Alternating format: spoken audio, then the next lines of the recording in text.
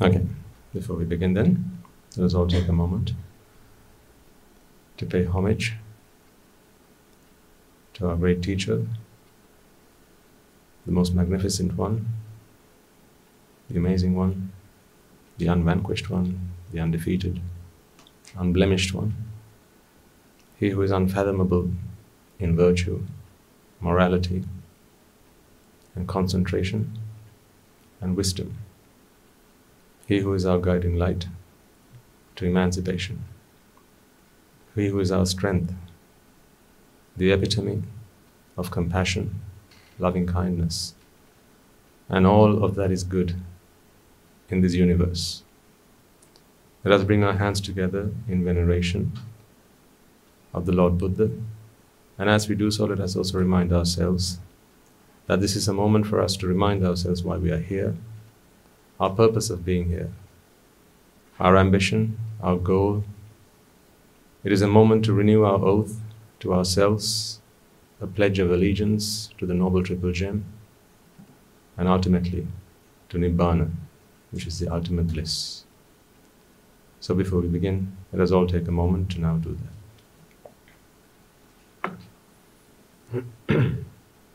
Namo tassa bhagavato arahato samma sambuddhassa. Namo tassa bhagavato arahato samma sambuddhassa. Namo tassa bhagavato arahato samma sambuddhassa.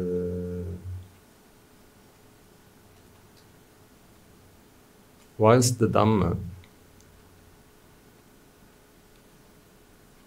outlines the path that one must take,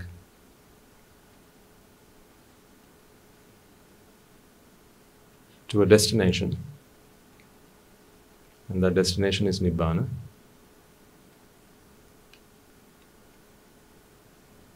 it is very important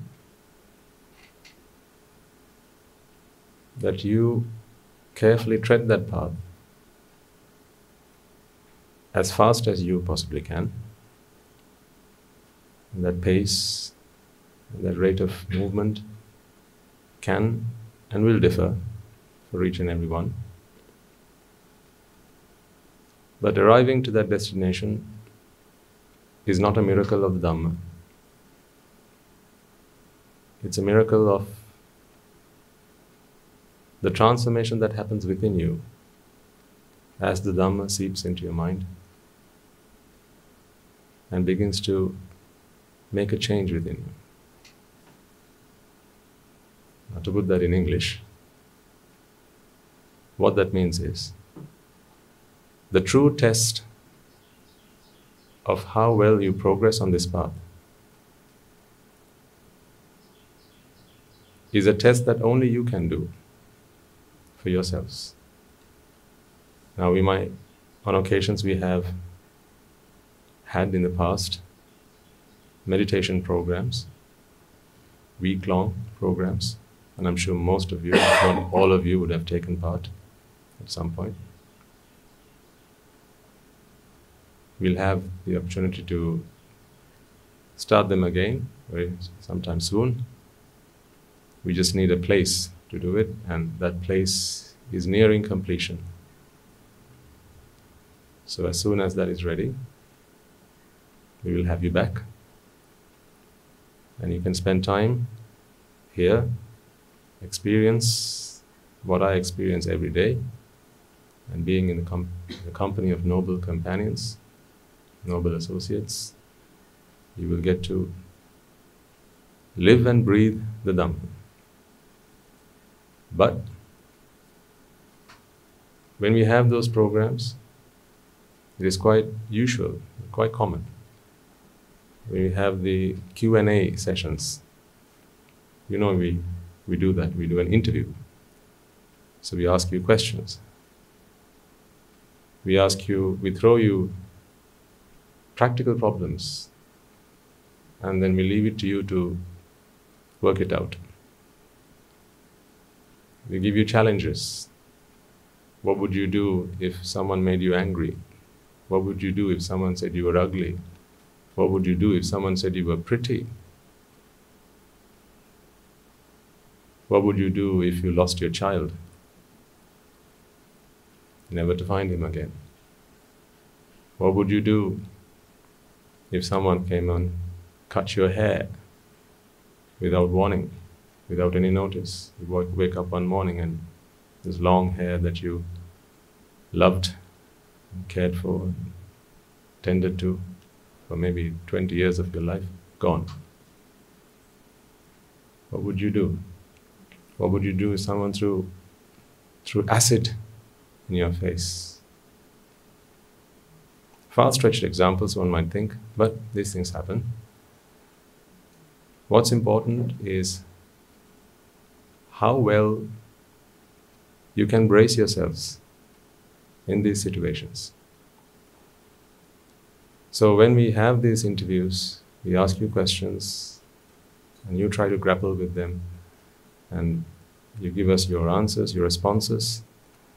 And then sometimes what we do is we switch roles. So I play you and you play me. That is one of the best ways of doing this. So I speak to you and I try to convince you that I'm fed up of monk life. And now it's down to you to convince me to stay. So we do that. And there have been occasions where our monks are so good at this that on some occasions, some of our devotees have had reason to go and speak to Harsha Mahatya or sometimes to Guru Hamdru and explain to them that they fear that this monk is actually going to disrobe and that they need help.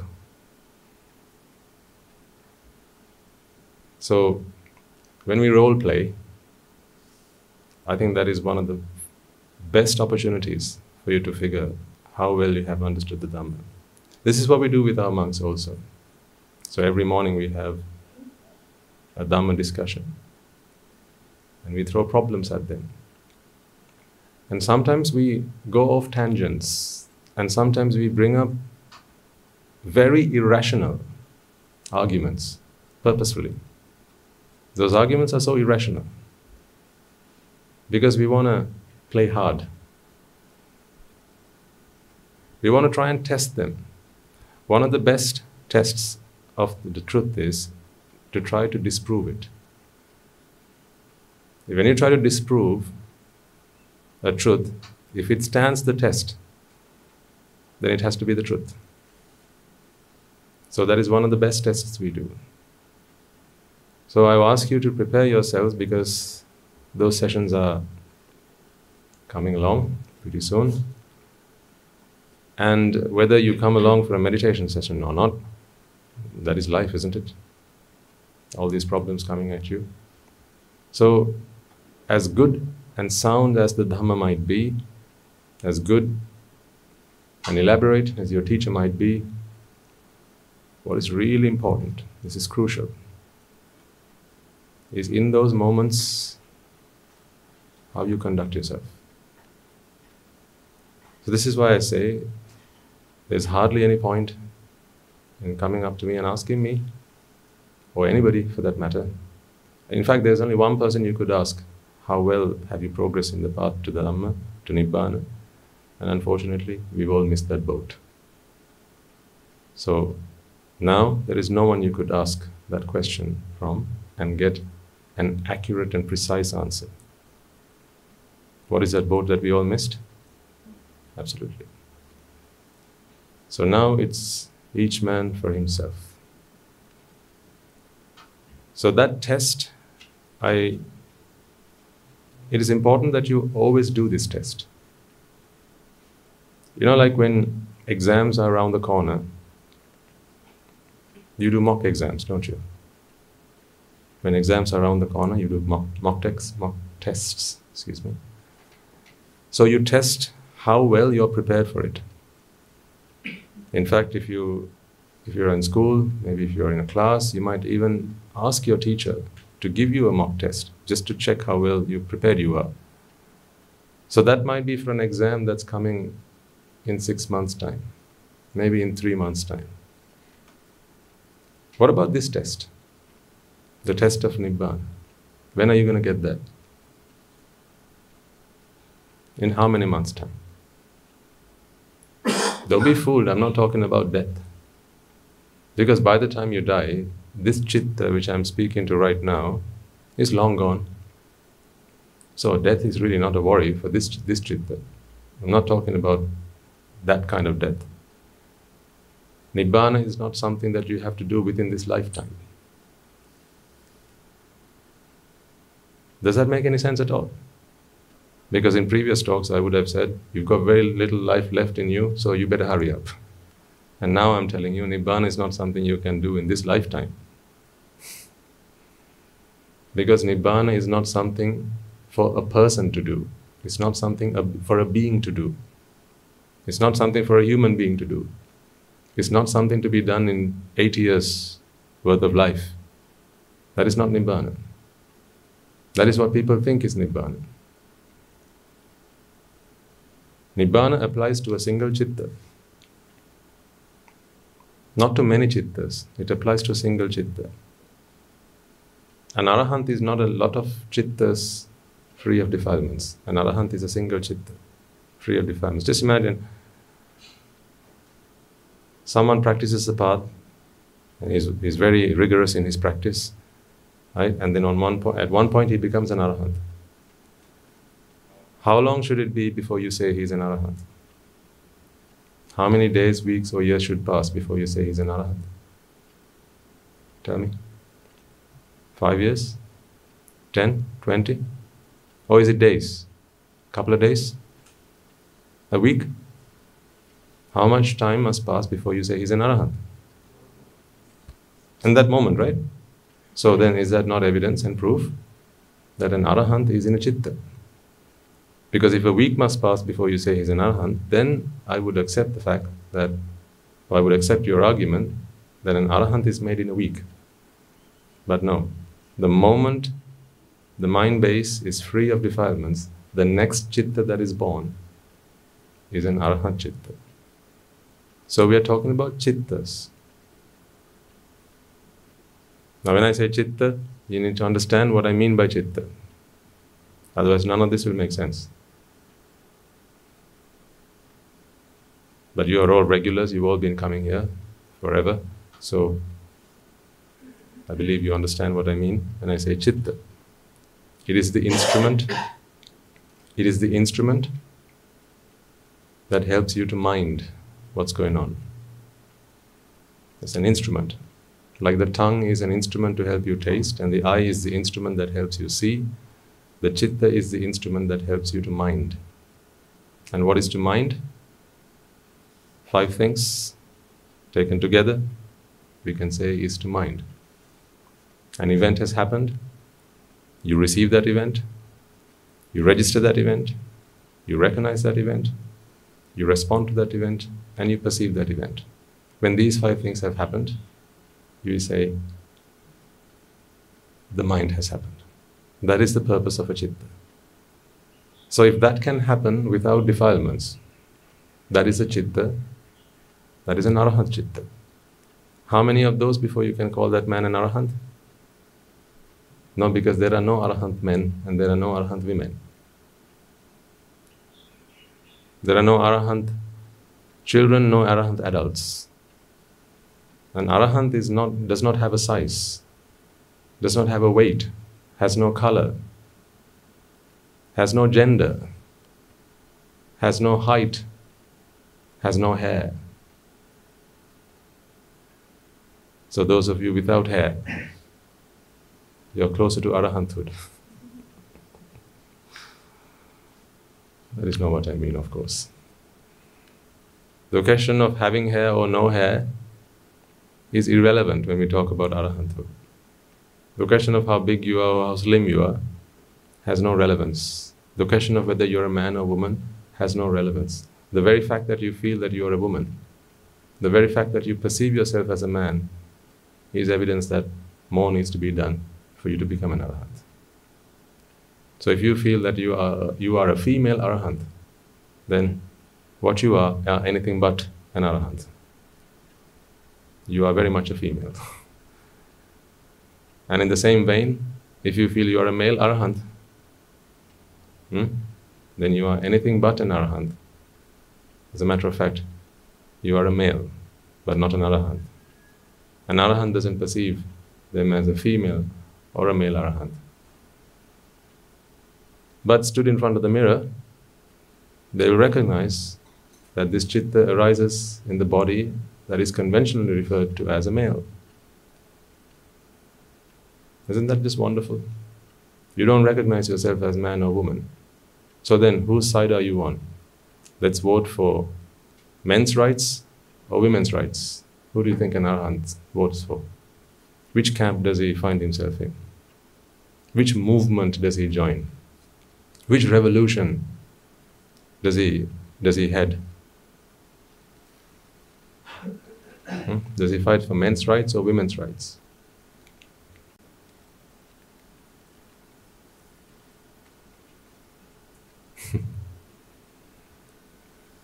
We need to understand where we are heading and what our destination is. Otherwise, as we trek apart from here to there, if we don't know our destination, then we'll end up somewhere.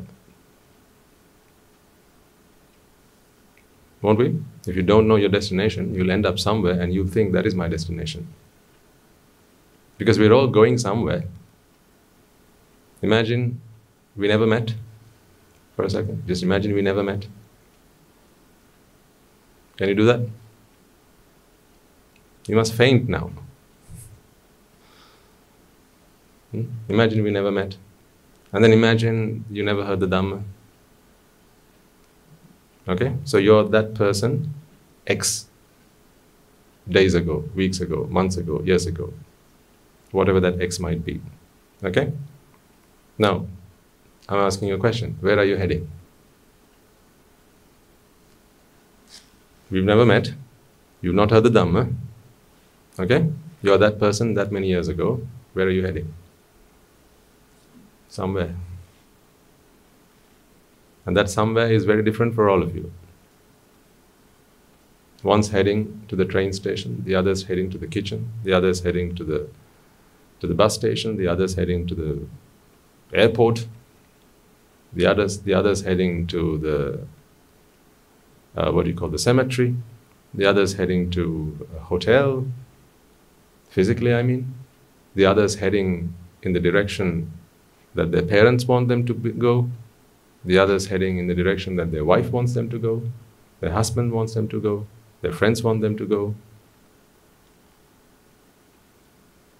We're all just running around like headless chicken. Don't know where we are going, but we just have to go somewhere. Imagine if you had a robot and all its logic was in a circuit that was enclosed in its head, right? But the machinery that kept it running was in its torso, so the body, and it's got a power cell, a power pack. You switch it on, so the legs are moving, always taking it forwards, but you break the head off. Now you just have a robot that's moving. No idea where it's going. Won't it get somewhere? Certainly will. It will get somewhere. So if somewhere is okay, if anywhere is fine, then we don't need to be here. We are all here because just anywhere is not good enough. Agreed? You're not happy about just getting anywhere. You're not happy about just getting somewhere. You need to know where you're heading. You want to be somewhere very specific.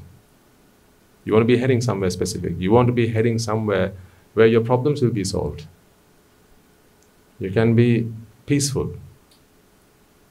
You can have a peaceful night's sleep. You can rest and relax.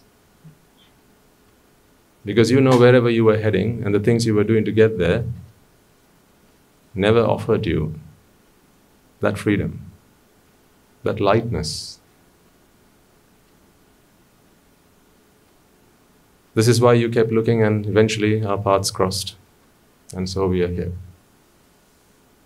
So the true test of how well you are progressing down this path, and if the Dhamma is really working its magic on you, is always going to be one thing and one thing alone, and that is how you face those challenges that come your way. So what I say is, at least what I'm trying to get across to you is,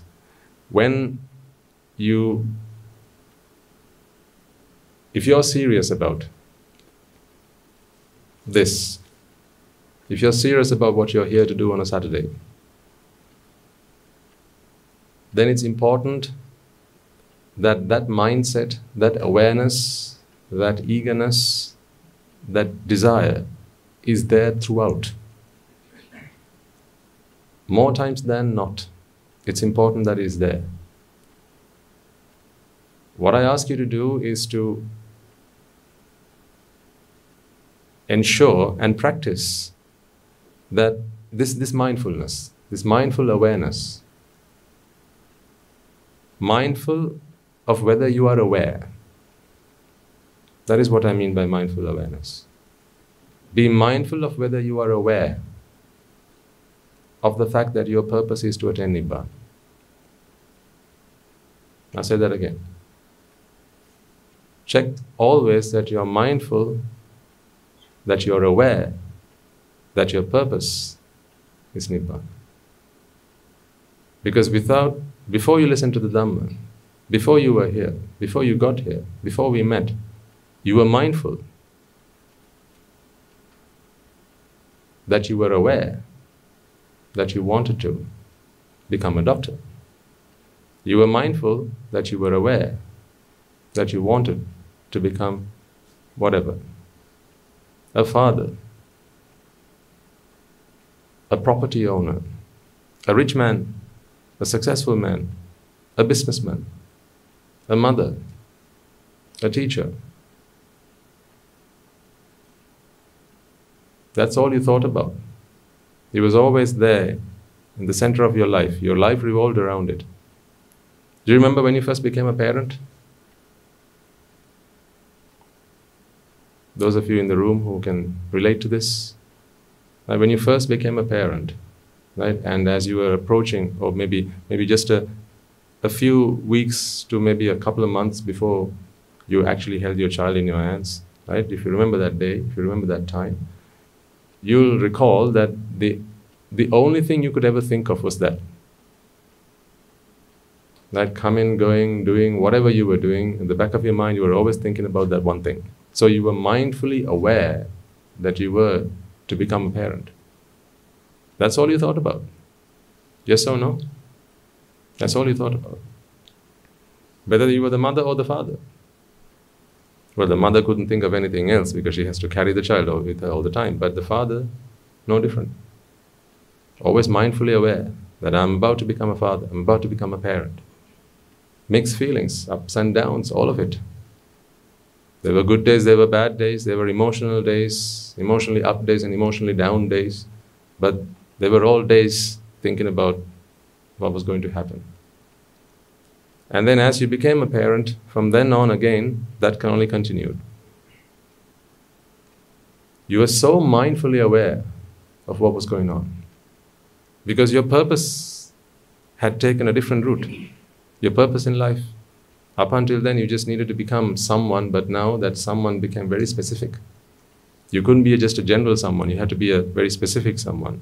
There were expectations that were set upon you by your family, by society, as well as yourself. You remember these days? What about when you had an exam around the corner? Again, you were very mindfully aware of that. A big test coming up, a big exam coming up, a life-changing exam coming up, right? You had that, you were mindfully aware of that. Or maybe when you thought you wanted to go abroad for a while, maybe settle down, whatever. That was what you were mindfully aware of. You know, the big things happened in your life whenever that happened. Or maybe when you wanted to buy your first car. Or maybe when you were looking for a house.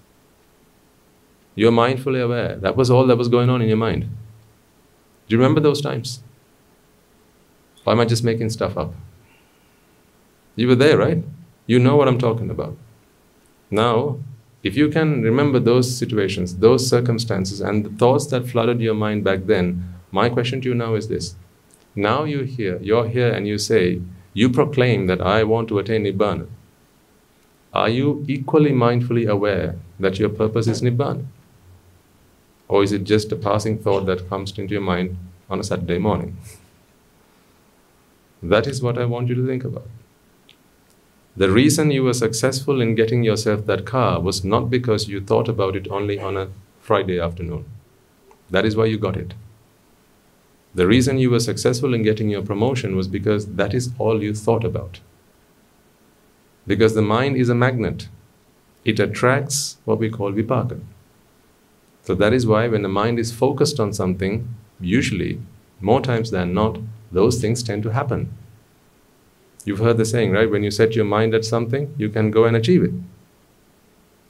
So if there's no person achieving, if there's no doer, then how come those things are achieved?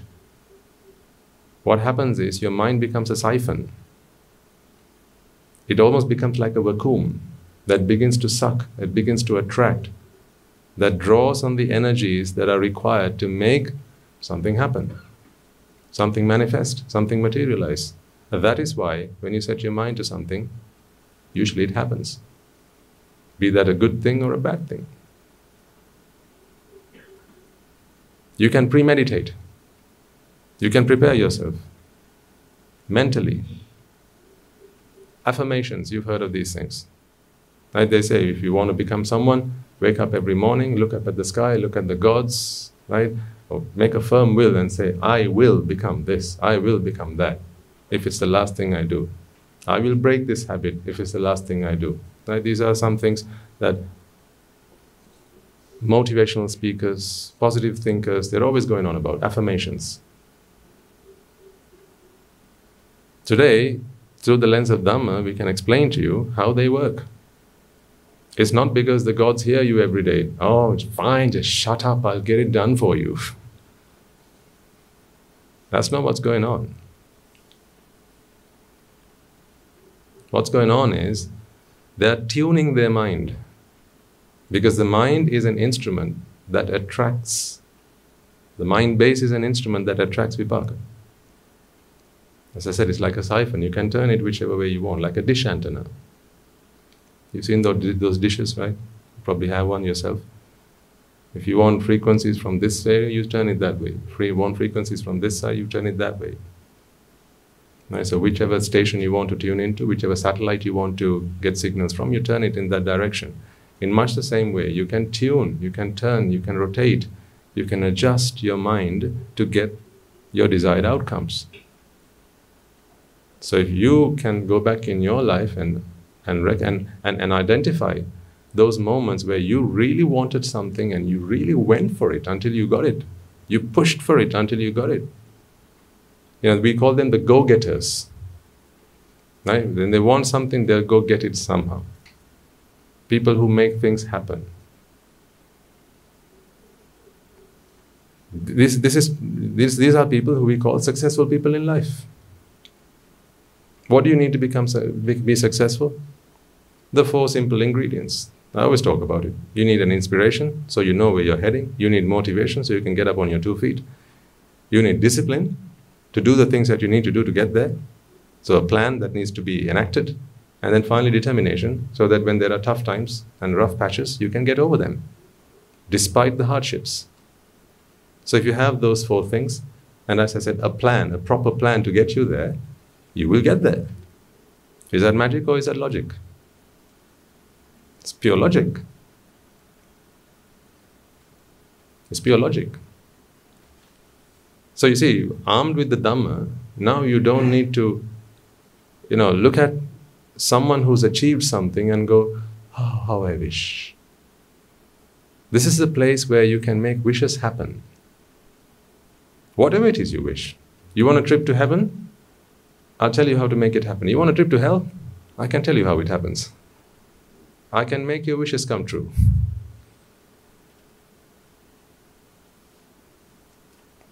I can tell you how to make your wishes come true. I don't have a magic wand, but I have the logic behind it. Whatever you want. You want to fly with the birds? Come and tell me your wishes and I'll tell you how to make it happen. You want to swim with the fish? In the vast oceans? Just come and tell me, I'll tell you how to make it happen.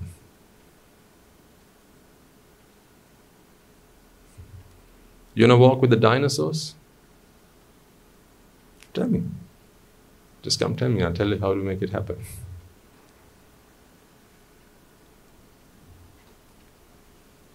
You want to walk with the fearless? Tell me so, and I'll tell you how to make it happen. You want to walk among the victorious? Just let me know. Do you want to be a king or a subject? Do you want to be a poor man or a beggar? Do you want to be a rich man or a philanthropist? Just tell me. Whatever you want, we've got the recipe. We need a plan. Once we've got the plan, we just need 4 things. Why is anything possible under this sun? It is because the mind is capable of achieving anything it desires. Absolutely anything. If it wants to stop being a mind, it can do that also. Huh? Yeah. If the mind wishes to stop being a mind, they can do that also.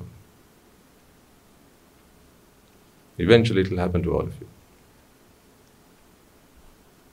First you have to mind your own business, and then there will be no business to mind.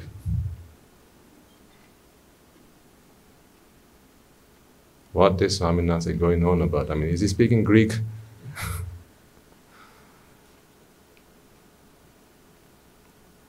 This will make more sense to the regulars, which I think most of you are, because we connect bits and pieces from all over the place. Every Saturday we make something new, right? So we go to the fridge, open up, see what we have leftovers from last week and the week before. Open the pantries and see what's in there. Bits of leftovers from this, that and the other. Bring it all, put it in this one cooking pot and see what happens.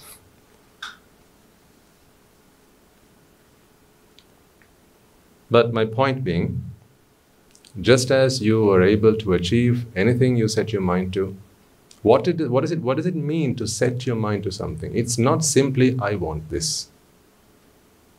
It's not that. If you set your mind to something, you can do it. I agree. But setting your mind to something is not simply, oh, I'd like this. Oh, how I'd wish for this. Oh, how I desire this. Oh, how I want this. Oh, if someone could simply come and serve it to me on a plate. Not that.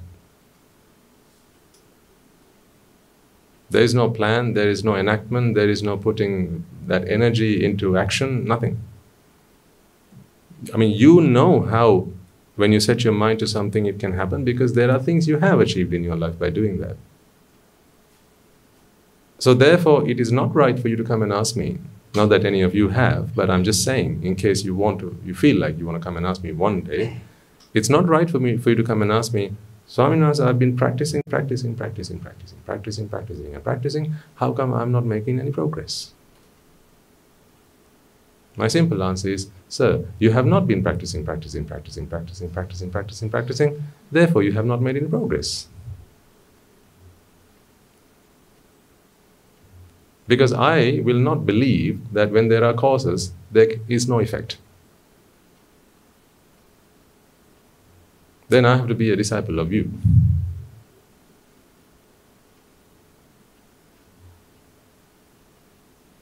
I have to be your disciple then.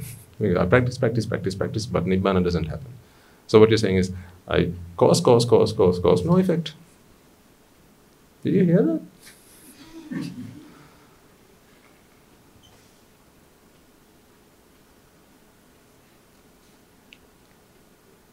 Right, I'm his disciple, all right? So I don't believe this nonsense. If there are no effects, it's because there are no causes. And if there are effects, it's because there are causes. There is no other reason.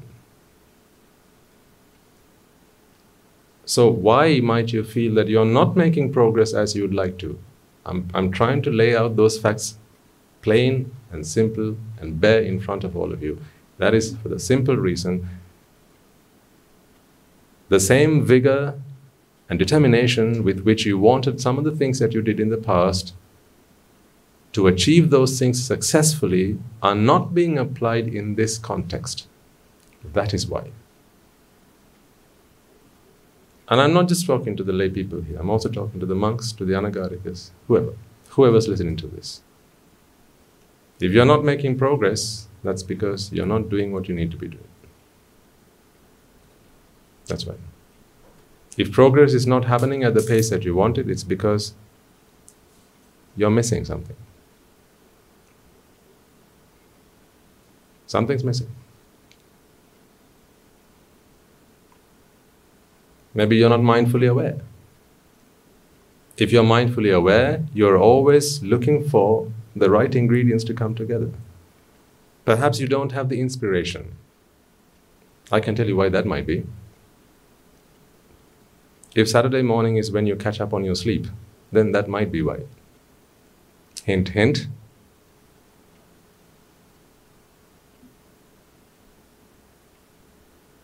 Then you won't get the inspiration. Because I'm trying to point the destination. There. You're like, there.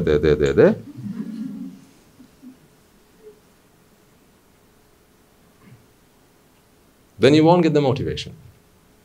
Because that has to come from the teacher. When these two things begin to settle in your mind, the magic, the compounded effect begins to take place. And discipline starts to appear. This can all be explained, Pancha Indriya, Pancha Bala, all of these things. The 5 forces, the 5 energies, the 5 powers, these all can be energied in these simple terms. You need them. That's why he said so. These are not nice to haves, these are must haves. These are when you have, it'll happen. That's what these are. So when that begins to happen, you will have the discipline, because you will see, oh yes, I need to get there. If I don't get there, I have to suffer like this, and I don't want to suffer.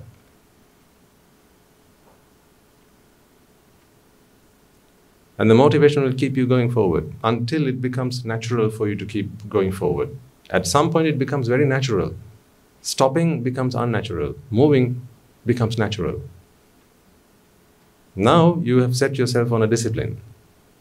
That discipline will keep you going forward. And the further you go, the quicker you will become.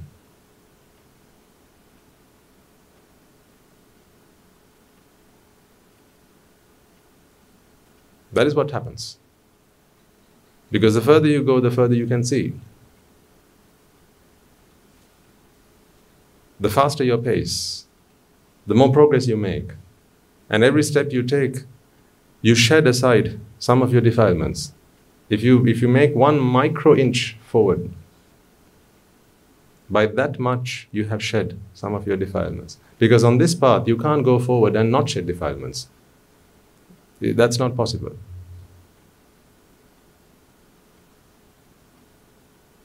This is a bit like, have you seen where those places where you drive your car and then they wash and they shampoo it? A car wash?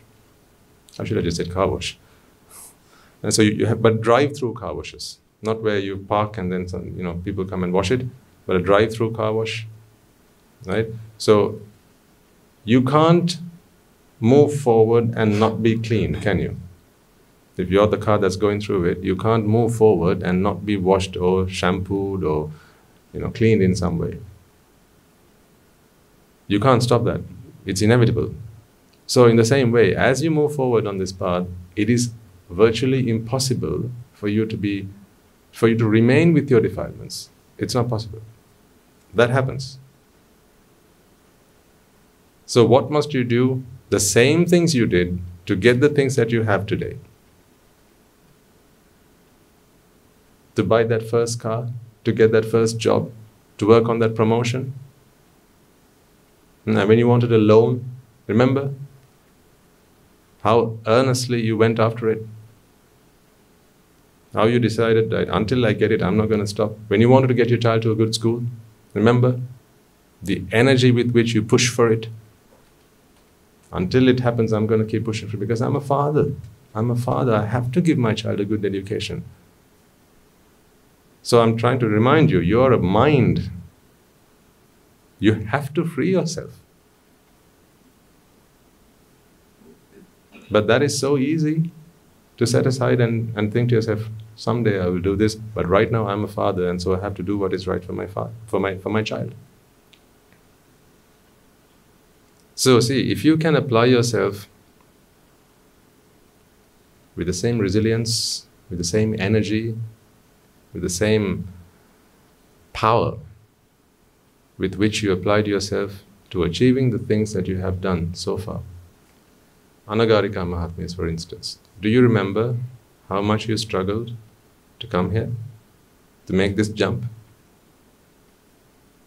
When everything was working against you? Anagarika Mahatmyas, do you remember how much you struggled to come here? To fight all the forces that were pushing back against you? The Swami Nuances will have gone through that.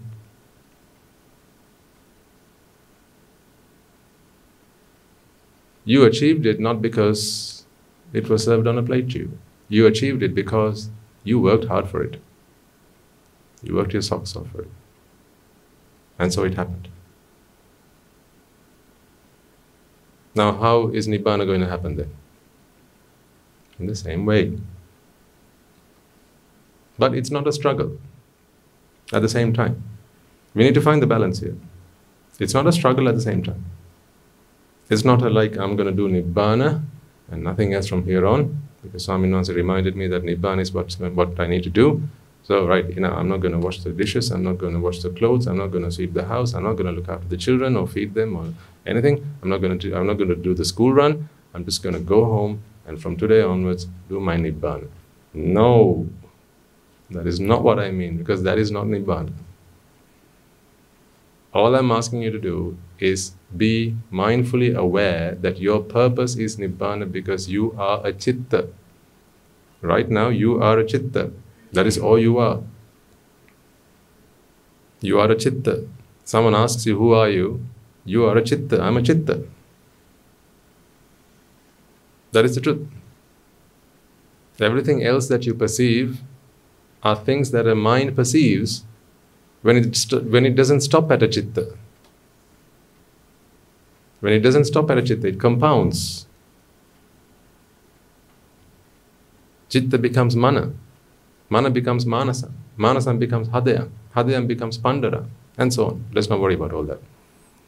But the fact is, when you don't stop at a Chitta, you begin to perceive what you perceive right now. That I'm a man, I'm a woman, I'm a father, I'm a child. I need to go to school. I need to go to work. I need to fight for my rights. I need to build the country. I need to run the office. All these things. That's when you don't stop at a Chitta.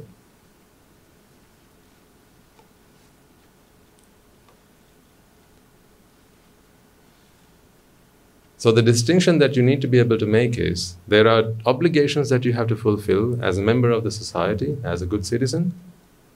What am I doing right now? Am I not a Chitta? So what's a Chitta doing here preaching the Dhamma to you? What gives? Why is a Chitta here?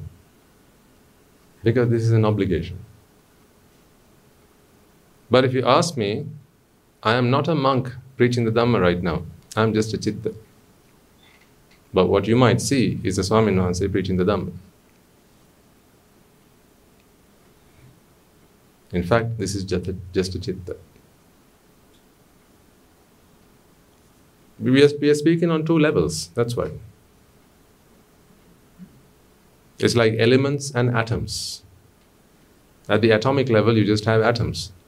But the elemental level, you have the elements. And if you go one level above that, you have the molecules. If you go one level above that, you have substances. You have liquids, you have gases, you have solids, you have substances. If you again step down a few levels, you have nuclei. You have electrons, you have protons, you have neutrons. So you can go up and down, whichever way you want to look at it. You can either go macro or you can go micro. But ultimately, we are simply a chitta. You are just a chitta. As I am, I'm just a chitta. But duties and obligations have to be met, so a chitta will set itself on a path to fulfill a duty. But to do that, a chitta just has to do what a chitta has to do. How do you build the Great Wall of China? One wall at a time? Then one brick at a time. Yeah? It is those bricks that eventually make up the wall. So no one ever built the wall. Would you agree? No one ever built the wall. You can't build a wall. A wall happens. A wall manifests. All you can do is place a brick in its right position. So in the same way, this chitta just does what it can do in this moment. Over a period of time, you can observe it and say, Swami Nuhase gave a sermon today. But Swami, there was no Swami Nuhase to give you a sermon. A chitta just came and did what a chitta can do. A chitta can't do a sermon. It doesn't live half the time. It doesn't live long enough to do a sermon. Now I need you to start thinking about yourself in those terms, at least when you can. Not only when I'm talking to you about it. Because that's okay, and you can do that when you have a teacher with you. So when you're here, your teacher can guide you, remind you, come to your senses, do what you need to do. But when you leave this place, so Nibbana is not something that will happen on a Saturday morning. That's what I'm saying. You might ask, why does one have to become a monk? For that very reason and that very reason alone.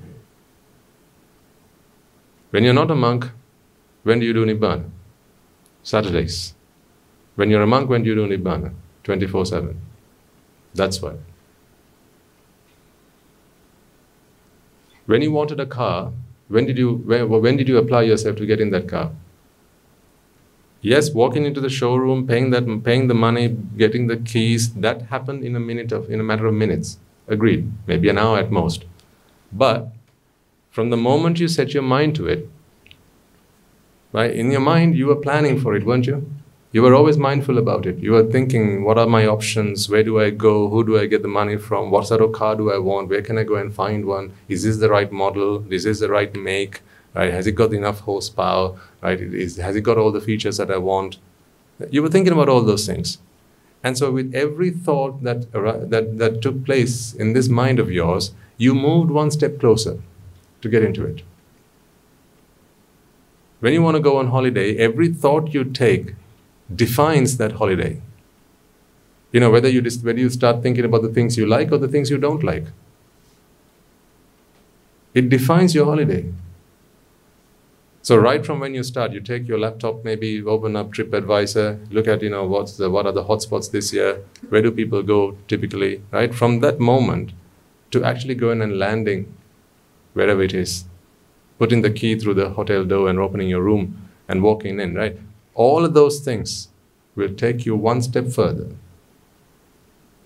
So you can't say any of that planning didn't contribute to me being here today. It was not just getting on a plane and flying to Hawaii that got you to Hawaii. You needed to plan it. You needed to shortlist. Even the shortlisting was part of it. First you came up with top 10, then you settled down on the top 5, and then the top 3, and then the top 2, and then it was a tough choice between the two of them, and ultimately you decided, let's flip a coin. Or ask a friend. Then you decided, right, it was going to be Hawaii.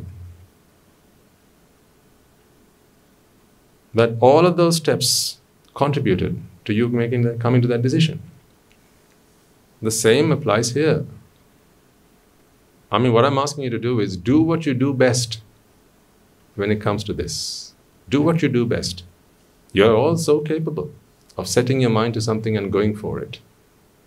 I've known some couples, right, who weren't able to conceive. The lengths that they went to to have a child. Incredible. Why do we have test tube babies now? Because people go that far when they want to have something. They won't stop at what God has given them. They challenge God. They try and negotiate with God.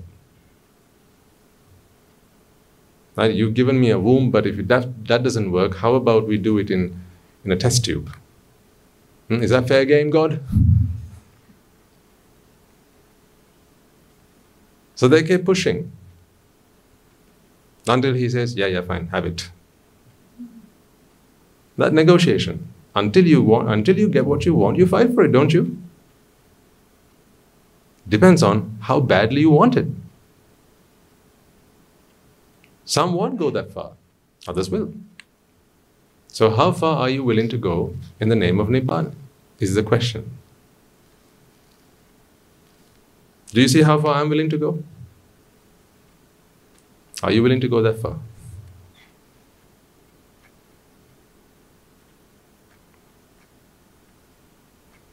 It's a matter of how far are you willing to go. That will get you to your destination. That's all it is. Because in the search for whatever you want, there will be things you'll have to compromise. Because you can't have it all. You can't have it all. You can either have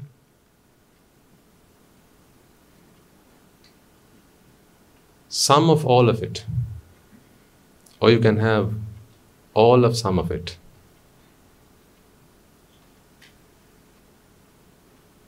But not both. Most people are quite contented with having some of all of it. I'll have a bit of this, and a bit of that, and a bit of this, and a bit of that, and a bit of this, and a bit of that. Like when you go to the buffet, take your plate in hand, a bit of this, a bit of that, a bit of this, and a bit of that. So you've had a bit of all. Some of all of it. Not some as in S-U-M, some. Some. Another way of putting the same thing into words would be a jack of all trades and king of none.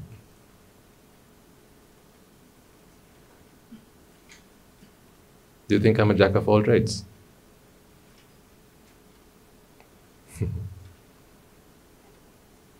No.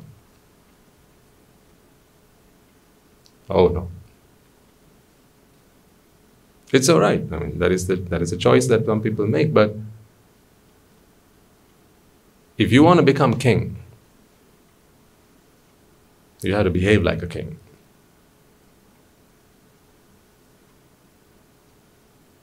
It is your behavior that's going to get you there. It's not right to say, let me be king first, and then I'll behave like a king. It doesn't work like that. What advice would you have for a poor man who says, let me be rich first, and then I'll adopt the behaviors that will make me rich? Or I'll adopt the behaviors of a rich man. First, let me be rich. What advice would you have to give to someone like that? Who gave you that lesson? I wouldn't take that class.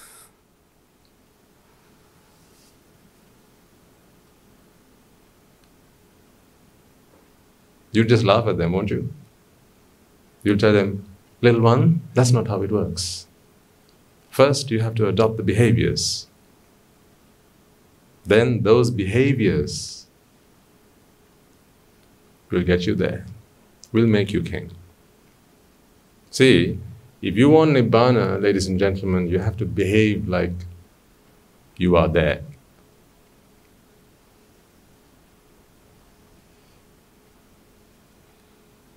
You have to behave like you are there.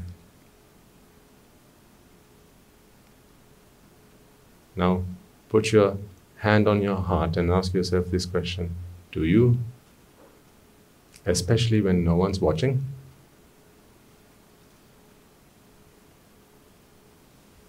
Do you? And you? You, you, you, you, you, you. You?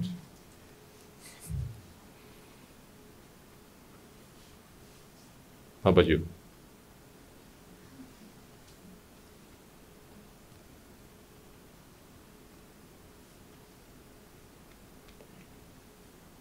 You need those behaviors. So if you want to be king, behave like one. Then they'll sit you on the throne.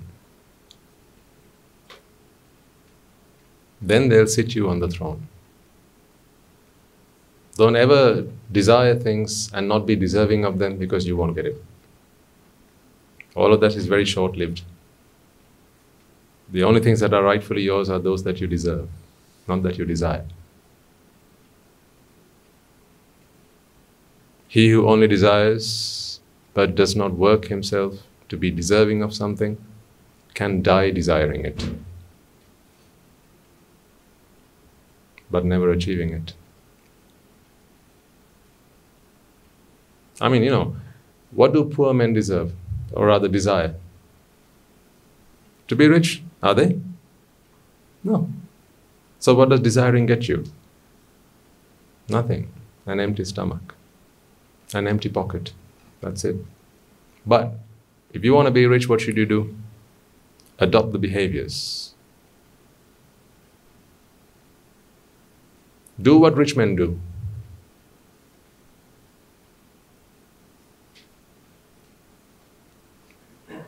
What do rich men do?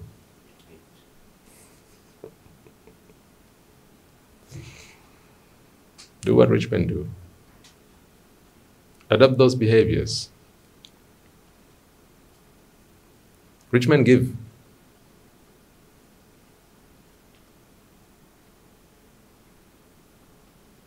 They give to those who need. So that is how they become rich.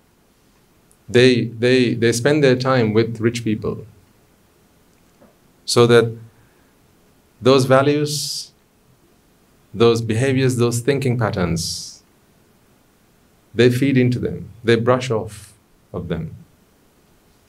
So by spending time with the rich people, you learn how to become rich. By spending time with good people, you learn to become good, which is why I say that the prison system is a complete shambles. Because when a man does something bad, where do they go and put him? Among bad or even worse people. And expect them to come out good. Huh?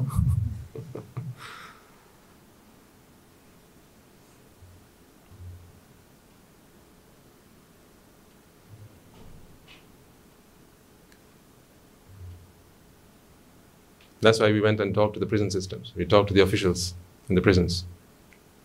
We did. And we're going to start doing something about that. Because there's no point just talking about it, right? If you're not doing something about it, might as well just keep your mouth shut. If you can't do something about it, just shut up and let people who are doing something do something. But we don't just talk, we walk.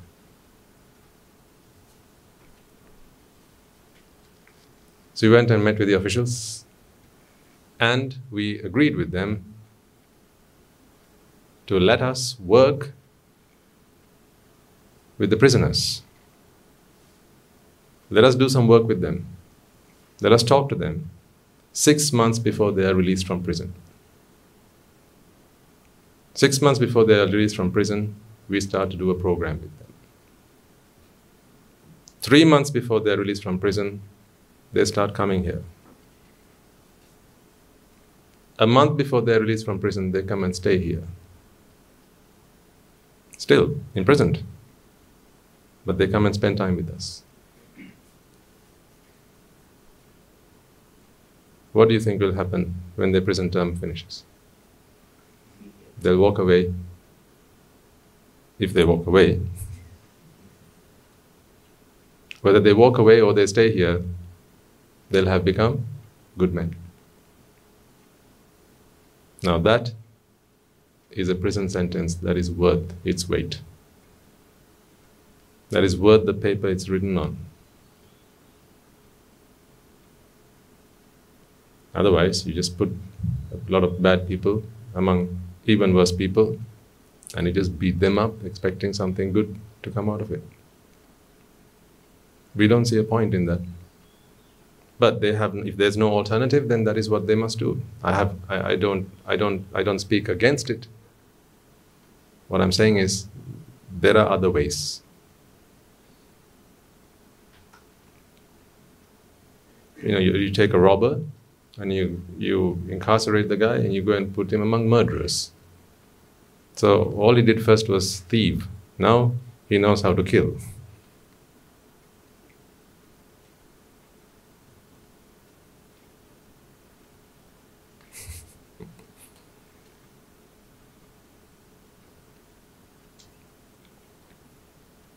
So if you want someone to become good, you've got to put them among good men. If you want someone to become rich, you've got to put them among rich men. Your associations will determine where you get to in life. This is why noble companionship is so vital. That is what we are doing with noble hearts.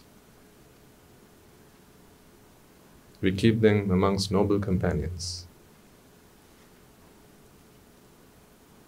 Because they live, they breathe, they talk, they walk, they eat, they sleep among people who've got nothing else in their mind but Nibbana. Imagine if you lived and breathed and walked and talked and slept and did everything among people who just wanted nothing but to become rich. What do you think would happen at the end of, say, 1 year? They'd all be very rich, stinking rich. They'd be. Now do the same with people. I'll give you another example, something you can relate to. Imagine you put a bunch of guys among another bunch of guys, and what they want to do was build their bodies up. Bodybuilders. You go and leave them in a gym a whole year. You feed them, but that's all they can do, work out. At the end of that year, what were you going to see? Bodybuilders. Men twice their size as they went in. That's what you'd see, because that's all they do. Build their bodies up. So every time they eat something, that food, the energy that they get from their food is utilized to do that. If they take a breath of fresh air, it is utilized to do that. If they take a sip of water, it's utilized to do that. Whatever they talk, they'll talk about that. Whenever they walk, they'll walk for that. When they sleep, they'll sleep so that they can rest, get some rest for the following morning's workout. So at the end of that term, the matter is not who goes in, what will come out is a man with a nicely built body. Now that's for bodybuilders. What about mind builders? Where do they do that? Mind builders? You know where. So like the bodybuilders do that to build their bodies, the mind builders do that to build their minds. Eating, sleeping, walking, talking, sitting, whatever, sleeping, all of it done for one purpose and one purpose alone, to build their minds up so that they can be infallible, so that they are unbroken, unshattered, unshaken in the face of adversity, in the face of hardship. Nothing bothers them, nothing annoys them. That is what we are about. That is what we're doing. So, again, I ask you to do one thing and one thing alone. I know you can only come here maybe 1 day a week. So when you're here, be here.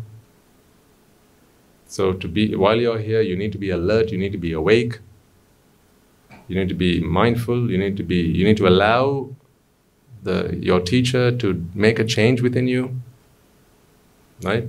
And I can only do that through your ears and through your eyes. So you need to allow me full use of your 2 senses. Full use, exclusive use of your 2 senses, your eyes and your ears. So whilst you're here, I can't have you watch anything I don't want you to watch, and I can't have you hear anything I don't want you to hear. If you're here, you have to lend me an ear. And if you're here, you have to lend me your eyes and let me do what I want to do with them. Don't worry, I'll give them back to you when you go. But while you're here, you have to be like that. You've made a conscious choice to be here. Right? No one's forced you to come here. You made a conscious choice. But while you're here, you've got to do that. But that is 1/7 of your week, maybe, if not shorter. You don't spend 24 hours here. So it's not really even 1/7 of your week. And if you have the additional poya day in the week, maybe 2 days of the week, but the majority of it, you're out there. So in these moments, when you're out there, you have to be mindfully aware of what you need to be doing, what you have to be doing, and what you're doing right now. You got to be doing this then. You got to be doing what you're doing here when you're out there. Otherwise, Nibbana won't happen. That much I can tell you. It won't happen. Yes, lay life, you can attain Nibbana. You can. But it's with the lay attitude that you can't. A lay attitude is not going to get you to Nibbana, whether you're in lay clothes or whether you're in monk clothes. It won't get you to Nibbana. You need the right attitude. And the right attitude is, what is my purpose? I'm a mind, I'm a chitta. What is my purpose? My purpose is to free myself. That you got to do, ladies and gentlemen. You got to do that. You know anyone, no one else can do it on your behalf. You got to do it.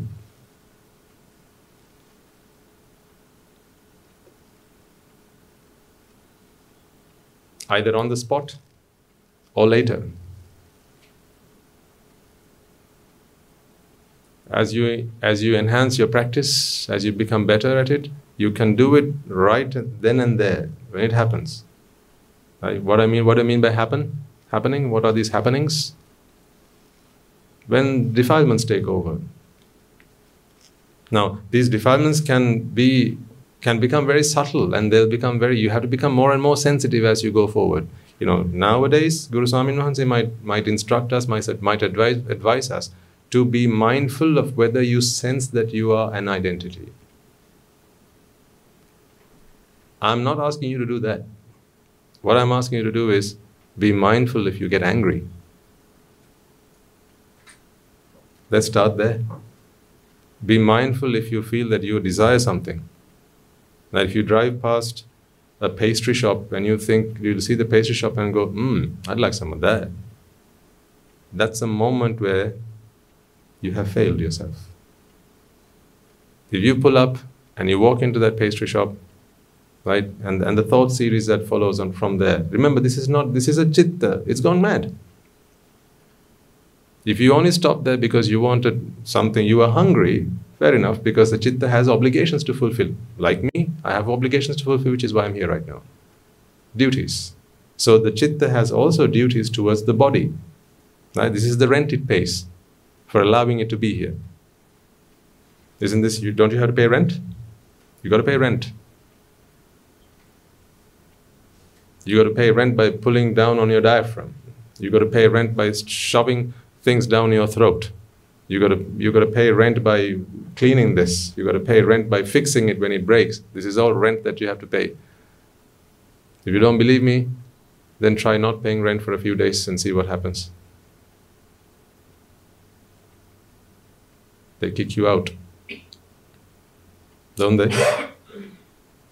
In fact, if you decide to stop paying rent, then they'll take you to the hospital and plug things in through your veins, so that rent is paid. You've got to pay rent.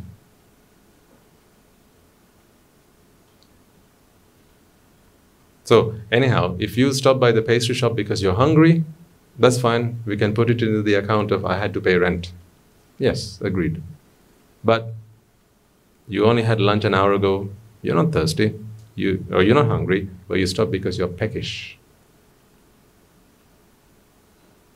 The smell of a sweet pastry.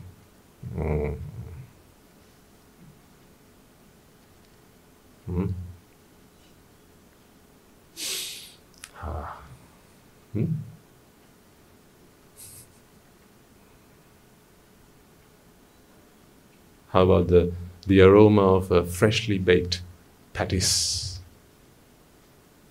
or a Chinese roll? Isn't that nice? Or maybe as you walk past a cake shop, the colors that lure you in, the smells that lure you in. And they'll give it wonderful names, come and chit-chat and eat at the same time. Come for a talk. I'm not dropping any names, I'm just saying, come for a talk, come for a bit of a chat. I mean, that's the new marketing strategy. You sell people things by creating the environment in which they need them. Have you got anything against that? No. That makes good business sense. So let them go ahead and do it. We also use those strategies. We give you a free roti.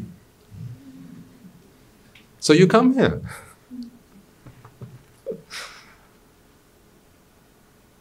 We've also been to business school. Oh, if we knew we would come to that Swami, so we would never have had that roti. If we knew that this is what we'd have to hear from you. So we also have good business strategies to get you to come in on a Saturday.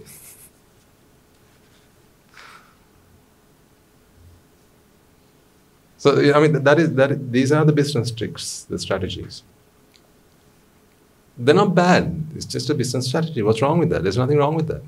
What's wrong is what happens within you. That's what's wrong. And nowadays, you walk into something like that, it's more like a living room, isn't it? It resembles a living room rather than a shop. Next time you walk into one of these places, just observe. They'll really make you feel at home. Why? So you spend more time there. The most precious thing that you have. The cake is just a little bit of money, but you're spending more than that. You're spending your time there. A chat that you could have had in the park, why not have in the pastry shop? The chat that you could have had with your friend as you walk the dog in the park, why not have in the pastry shop? That is the thinking behind it. Because when you're at the park, there are the vendors. They go with their bicycles selling you ice cream. Right? So as long as the park is there, they can make their money. So you don't have to go to the vendor. The vendor comes where you are. So the park brings you, and then the vendor comes on his bicycle, selling his ice cream, selling his kadachoru. And you buy that. Now, let's get you to the pastry shop. But you won't go into a pastry shop because it's just a pastry shop. But if they made you feel that you were in your living room, then you feel you're at home. Now there's no reason to get out of that place anytime soon. So whilst you're there, you're having a chat, you become hungry because they have all the nice aromas going on there. Right? This is an untamed mind that's in a minefield. What do you expect is going to happen? They have the aromas. I know that there are certain businesses, and this is all legal. There's nothing wrong with it. Legal or illegal, there's nothing wrong with it, as far as I see. The problem is not with what they do. The problem is with the fact that you have an untamed mind, that they can exploit you. And if you're okay with that, I've got no problem. But I don't think you're okay with that. I don't think so. I know that you pity yourself for falling victim to this.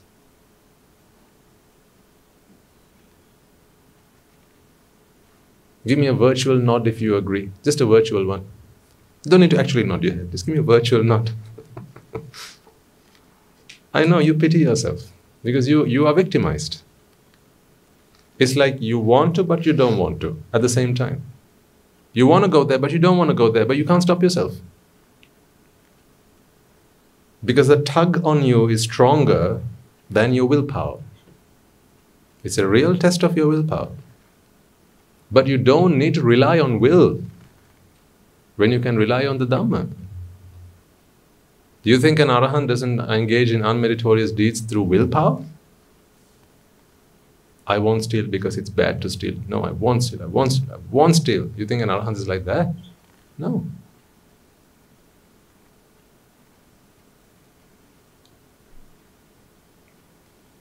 I mean, then what's the point of Dhamma? If you have to rely on willpower, what's the point of the Dhamma? Because, when you have to rely on your willpower, it is something you have to do. It is something you have to do, isn't it? It's something you actually have to do. You've got to be active. You're actively doing it when you have to rely on your willpower. So it's not your normal state. It's not your normal state. What the Dhamma allows you to do is change, do what you do when you have willpower, but without the willpower. Means that becomes your normal state. Now you don't have to fight an urge because there are no urges to fight. Now you can make your own mind up, not based on, not succumbing to will, not succumbing to urges. And you don't have to rely on willpower to fight that. You can make a clear decision based on a clear conscience. Right now your conscience is not clear. By conscience I mean your desires. It's not clear. You fall victim to that. So they create the environment where you come in. I mean, you'll see that there'll be decors, table decor, and there'll be nice, comfortable cushions, right? And sofa, you can sit down. Some guy will play the piano. There'll be all that as well. Then you'll have the TV, if you want that. I mean, it's a lounge experience. You come there not to eat. You come there to be with friends. Because when you're with friends, you don't have to leave, right? You're with friends, you're among friends. But if you come to eat, you've got to eat and leave. But when you're with your friends, you don't have to. Now, as I was saying, I know in some supermarkets, I remember doing some work on some of these things to try to understand how people lure innocent minds to get what they want. In certain supermarkets, right, they'll spray into the air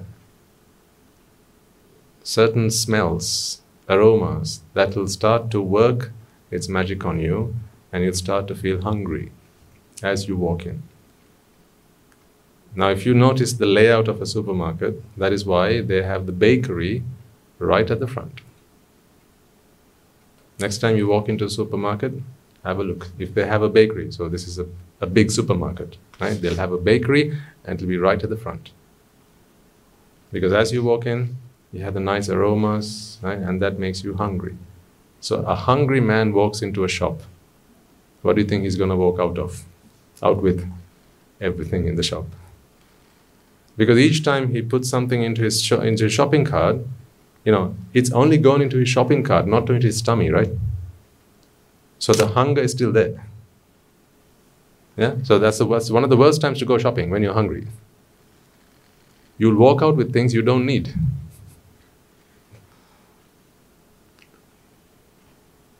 So I'll give you simple advice.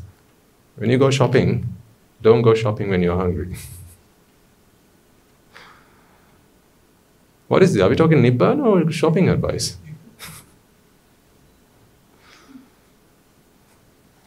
Never go shopping when you're hungry.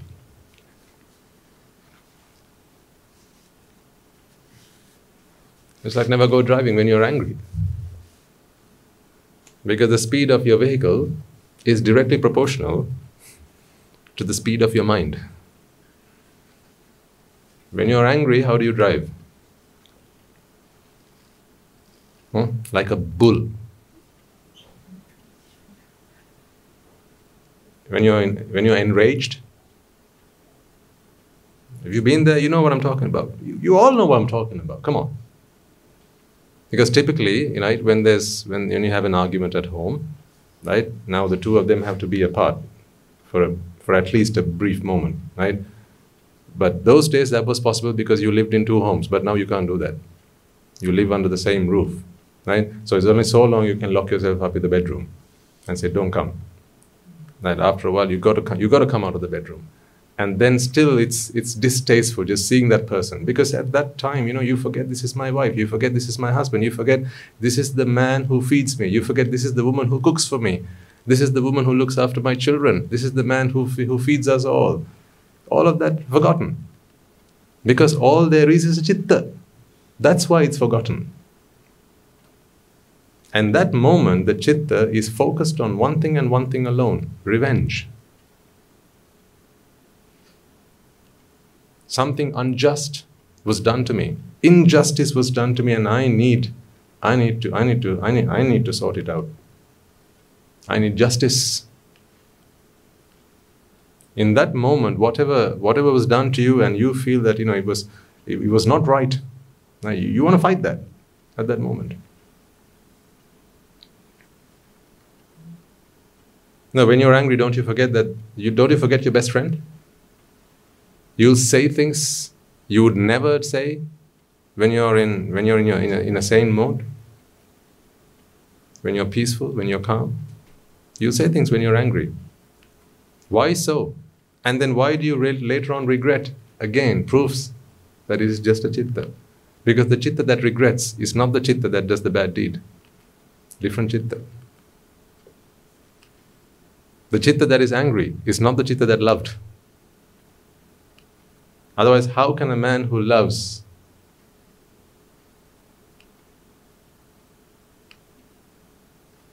pick up a dagger and stab his loved one? How is that possible? Because you don't have a man who loves, you have a chitta that loves. When that chitta is no longer there, whatever comes next, comes next. So anger arises in a chitta, love arises in a chitta, hatred arises in a chitta, compassion arises in a chitta, loving kindness arises in a chitta. All of these happen in a chitta, not in a man, not in a woman.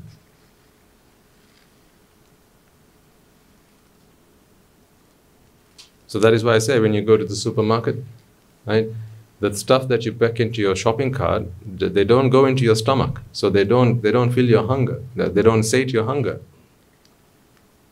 So they don't quench your appetite, or rather, they don't satisfy your appetite. Excuse me. So this is a hungry man walking into a supermarket. So everything that you see, you might think, this is good, I like this. I'd love some of this when I'm hungry. And you put that into your shopping cart. You move forward along the aisle. You see the next thing. Wouldn't you like that when you're hungry? Of course. So you pack that in as well. Then you keep going along. And then the next thing. Wouldn't you like that when you're hungry? Yes, because you're still hungry. So at the end of it, you have a full shopping cart. And they make the carts bigger, as big as they can, because when you have a big cart, little things in there seem negligible or negligible. But if you have a small cart, right, even little things take up a lot of space. So you feel like you've got a full shopping cart. But when you have a big trolley, right, the little boxes, the little packets, they just disappear. So it's like a black hole. You keep putting, it just doesn't fill. I mean, a full trolley always gives a nice feeling, does it not? A full trolley. A full trolley gives a nice feeling. So when you push that trolley into the supermarket, you have a nice feeling when you see a full trolley. So what they'll sometimes also do is at the entrance to the supermarket, they'll have a full trolley. They say shopping bonanza. Discount this, discount that, buy one of this, get two of that. All sorts. See, the reason I'm giving you all these examples is to prove the point that you are just a chitta.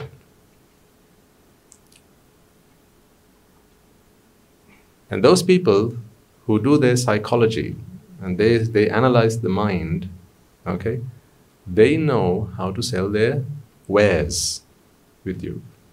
They know how to sell their stuff. Because what they do is they create the environment within your mind whereby you want those things.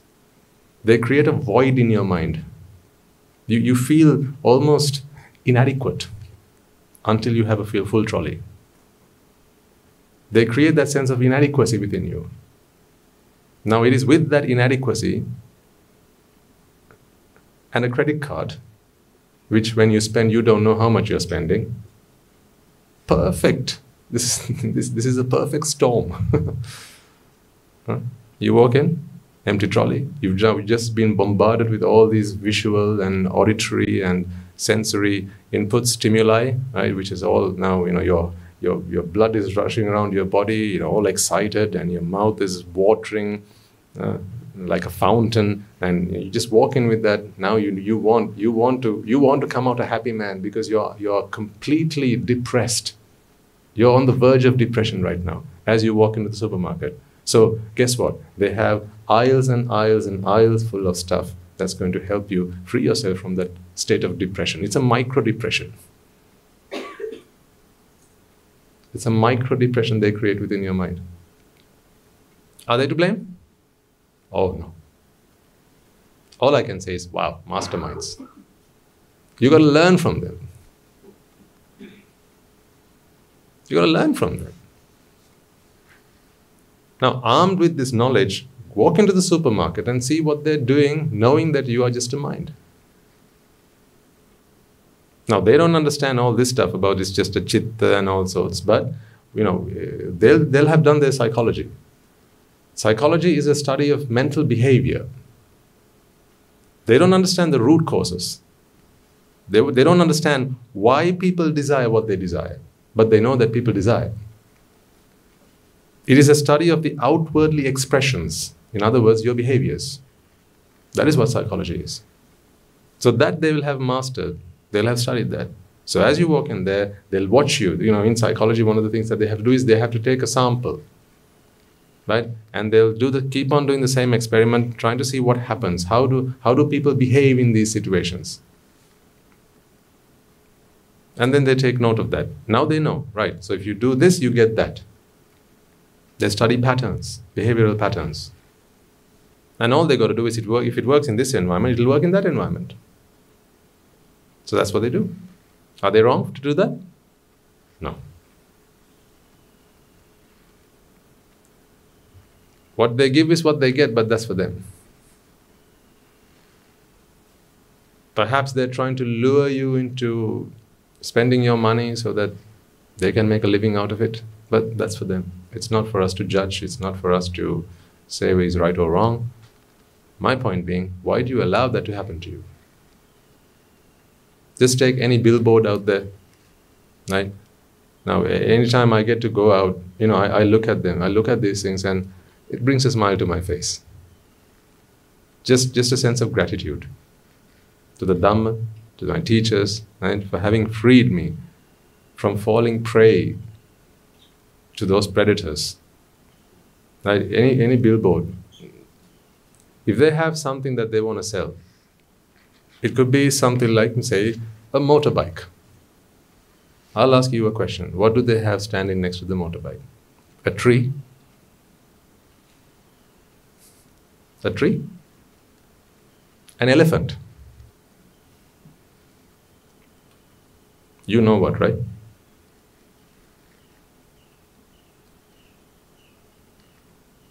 A fully dressed woman. Yeah?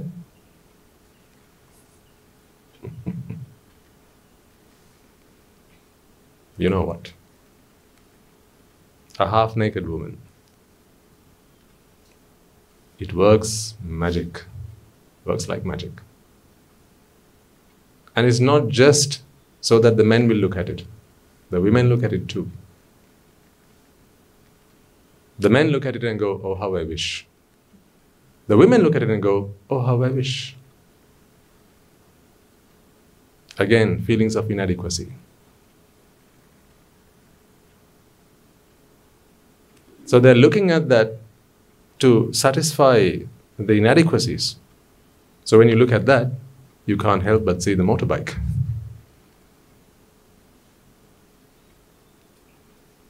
I mean, if the motorbike is so good, why do you have to put a naked woman next to it?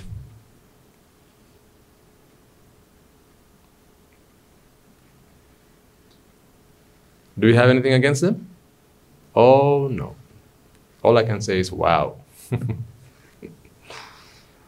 Geniuses. Hats off, man. That's all I can say. Well done.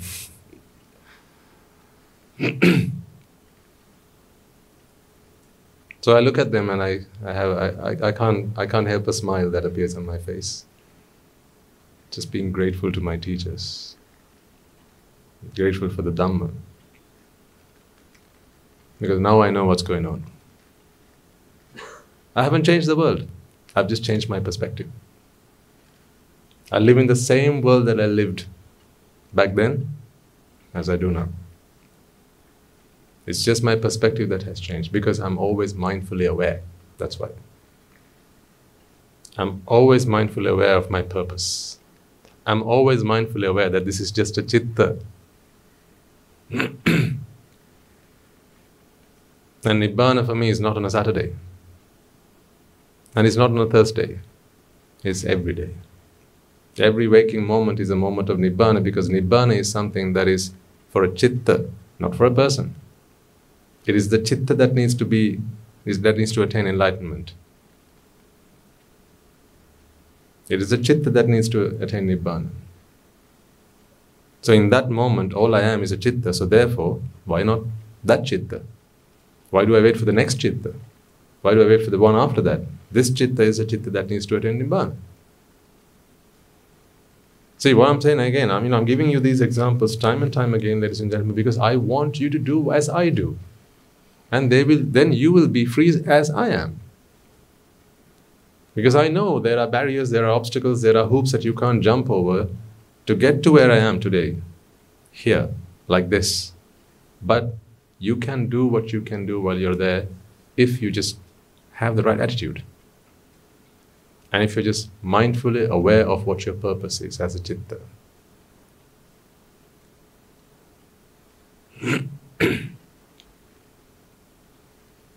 But that you got to do.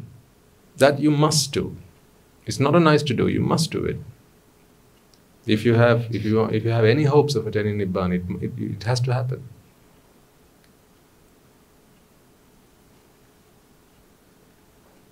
Don't fool yourself to think that Nibbana is something that will happen, the moment before your death. Someone will come and preach to you, or have some Swaminasis come and chant some pirit to you, and it'll all be fine then. It doesn't work like that.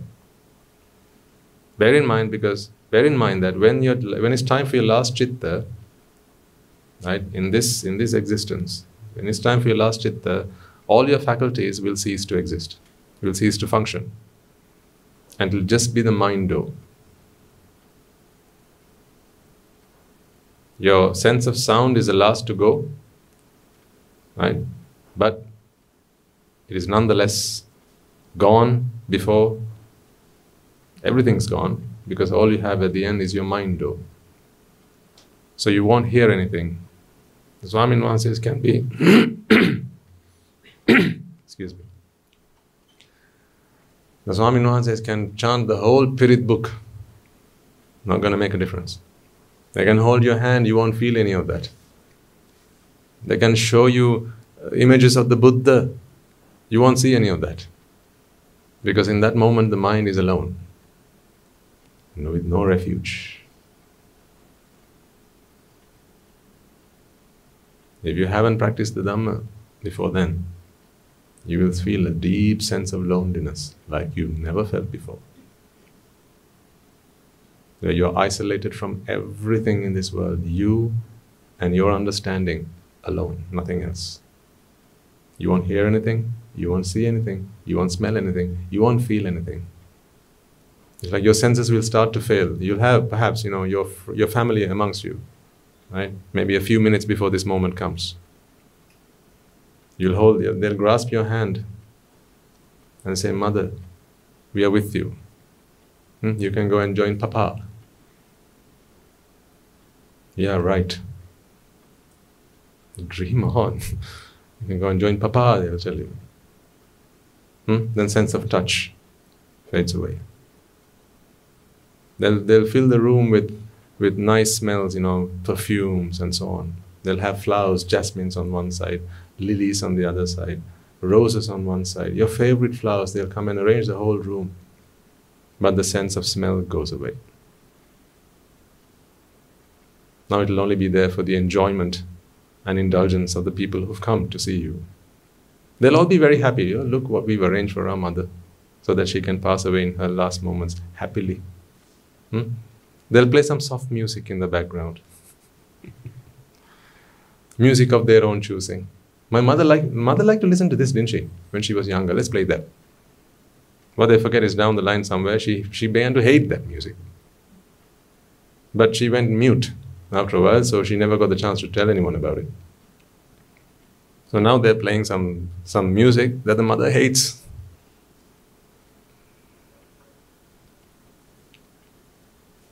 But everyone's very happy. Look what we've done for Ammi. We came all the way from America to be with Ammi. When Ammi was up and about, alive, and with full of energy, they were not there to look after Ammi. But now they've come to Ammi. We came all the way from Australia. We came all the way from Canada. We came all the way from around the world to be with Ammi. In her last moments, I'm sure it is I who she wants to be with. I'm sure she'd love her family with her in these last moments.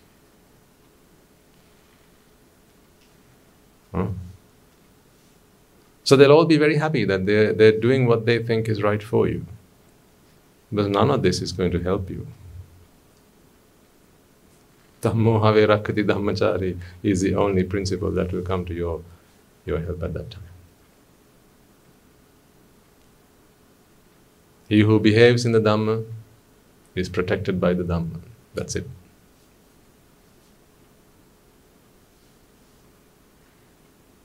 And the Buddha says, when you don't have yourself for refuge, who can you go to for help? When you don't have even yourself for refuge, who can you go to? That's why don't rely on yourself for refuge, rely on the Dhamma for refuge.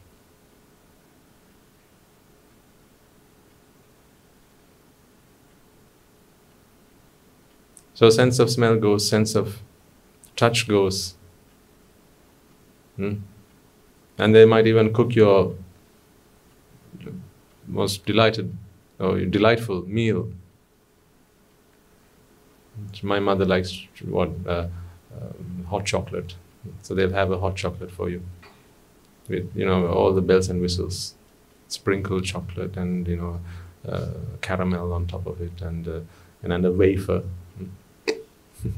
They'll have all that for you. Yeah. Here, Mama, take another sip, Mama. It's your favorite, Mama. Take another sip, just one more sip, Mama, just to make me happy. Here, let me sit you up, Mama. Have another sip, Mama. Papa's waiting for you, Mama.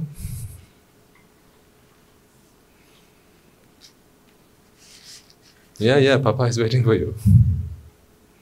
So true. Papa is waiting to settle a score.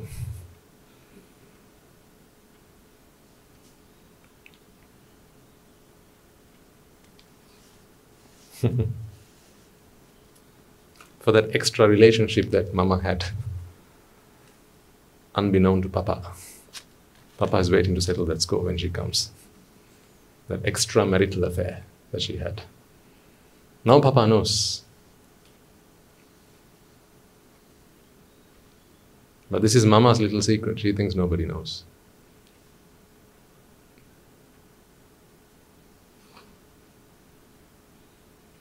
I speak to you because I want you to save yourselves.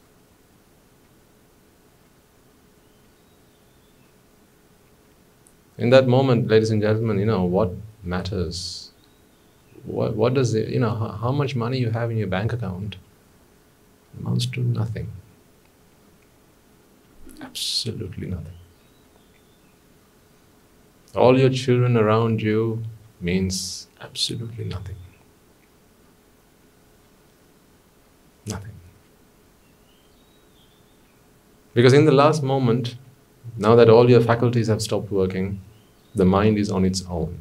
It's like you've gone into a coma. The mind is on its own. And in that moment, karma takes its place. Karma gets into the driving seat. And it brings into your mind what you have practiced, what you have been mindfully aware of up until that point. If it was your children, it will bring those thoughts. So mothers, beware. Fathers, beware. If it is your money, then those thoughts will come into your mind. But remember, you want money, but there's no money. Yeah, because you're just a mind now. You're just a chitta. The chitta does not see money, but the chitta wants money. So you die inadequate. You die desiring. This is the decisive point. You die desiring. You want your children, but they're not with you because your faculties are not working anymore. When your faculties were operational, functional, when you wanted to see your children, you could see them. When you wanted to talk to them, you could talk to them, you could ring them. But now you can't because your faculties have stopped working. But that doesn't stop the mind from wanting it. Now the mind wants it, but it can't get it. Sends the mind into a deep sense of inadequacy. A profound sense of inadequacy.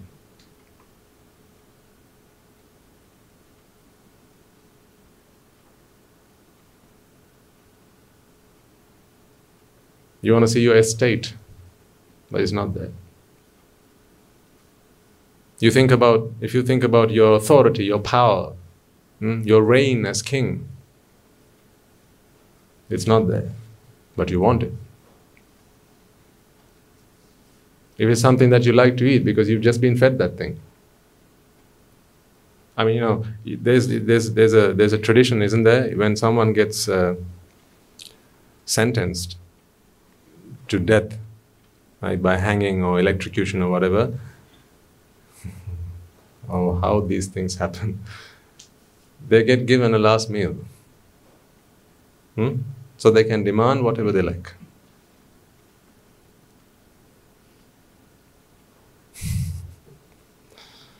Don't you see the danger behind that? So they die so desiring and so lustful about this meal that they want to have and that they have just had. They have just delighted their senses. And they die like that. It's one of the worst things that you could do to someone. It's like sealing their fate. Right now you're sentenced to death and we're going to give you the punishment. But just to make sure that you don't come back again. Anytime soon. Just to make sure you don't come back anytime soon. How about you have this bistec? How about you have this burger? Because that is your favorite food.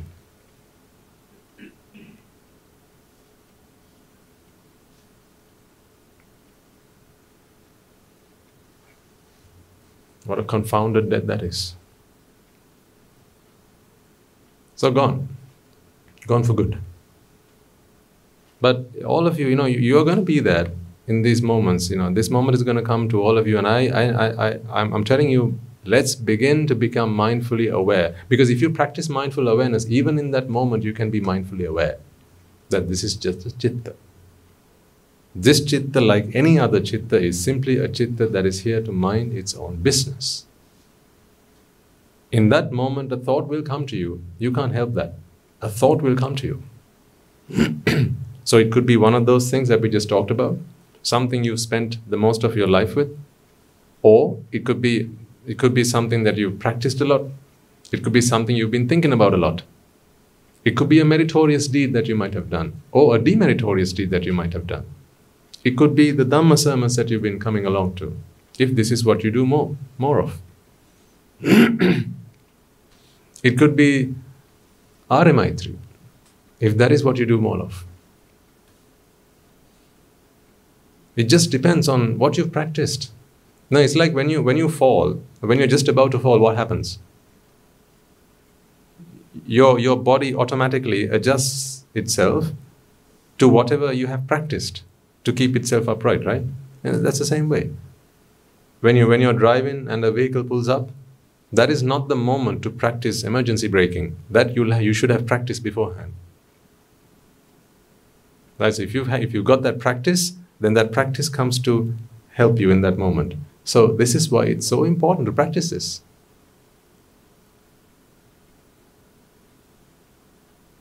So be mindfully aware every moment that you can.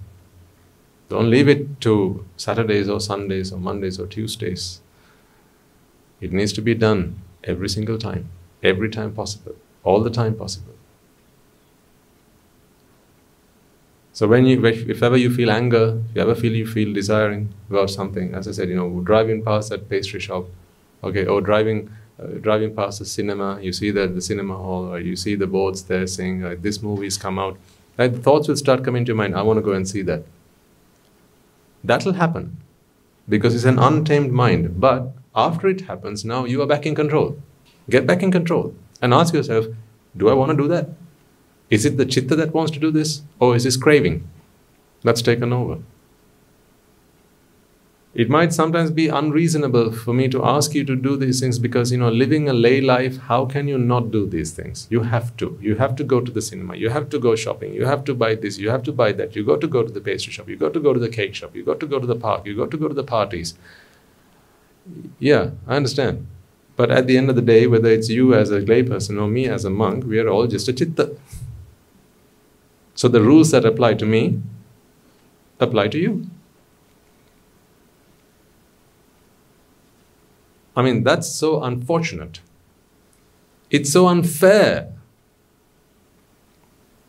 It's like in a classroom where you have children who are very intelligent, as well as children who are maybe, excuse me, maybe children who have special needs, right? They're all in the same class and they all get the same paper. And that paper is based on the knowledge, the intellectual capacity of the best students in the class. Do you think that's fair? Well, tough. That's how it is. That's how it is. I'm not a monk for the fun of it. Trust me. I'm only a monk because there's no other choice. There's no other choice. There's no other choice than being mindfully aware and freeing the mind from these cravings. Because craving will finally get you. You can run, but you can't hide. You can keep running, hoping that it's not going to catch up, but one day it will. That day you're helpless. Craving will catch you. And it'll take a fast blow at you before you even know it. You'll be off here and on somewhere else. Wherever you are, you will be in a state that will reflect your last thoughts, your final thoughts. So if you die desiring food, you will be in a place that is like that, not where you have all of it. Remember, because people think that living just a rich, indulgent life is the way to be. I mean, I feel terribly sorry for people like that. It's just such a shame.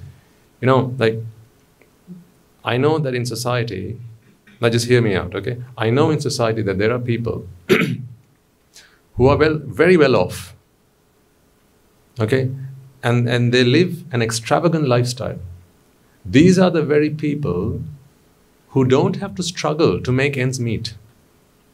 In other words, they're the people who've got the luxury of time. In other words, they're the people who can dedicate at least a part of their life to freeing themselves from suffering. Yeah? On the other hand, you have the people who struggle to make ends meet, just to keep the wolf from the door. They struggle. They don't have the time. So they have to be out and about every day, day and night working, burning the midnight oil. They're doing night jobs, they're doing day jobs, they're doing afternoon jobs, evening jobs, they're just doing jobs, trying to earn enough to feed the family. They don't have the time. Who do you think I pity more? The first kind.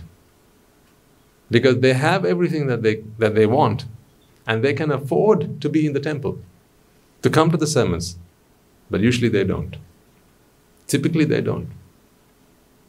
Because their extravagant lifestyle and their indulgent and opulent lifestyle keeps them occupied in those things. Whereas the people who don't have much and they struggle to make ends meet, right, on a poor day, you'll see them at the temple. Because they suffer so much that they're looking for, they're looking for a resort. They're looking for freedom. They're looking to free themselves from suffering. So they come looking for something. All this hard work, all this toiling, all this sweat, all this labor, it's killing me, Swami Nuhansa. Please help me. I have my children, who cry, and I've got my wife who I need to look after. There are the bills to pay, right? And I have to pay the rent, right? And it's just agonizing. This life is just so agonizing. Please help me. And then they come to the temple, they listen to the sermons. But those who can, they don't. Those who can't, they somehow do. I pity the former.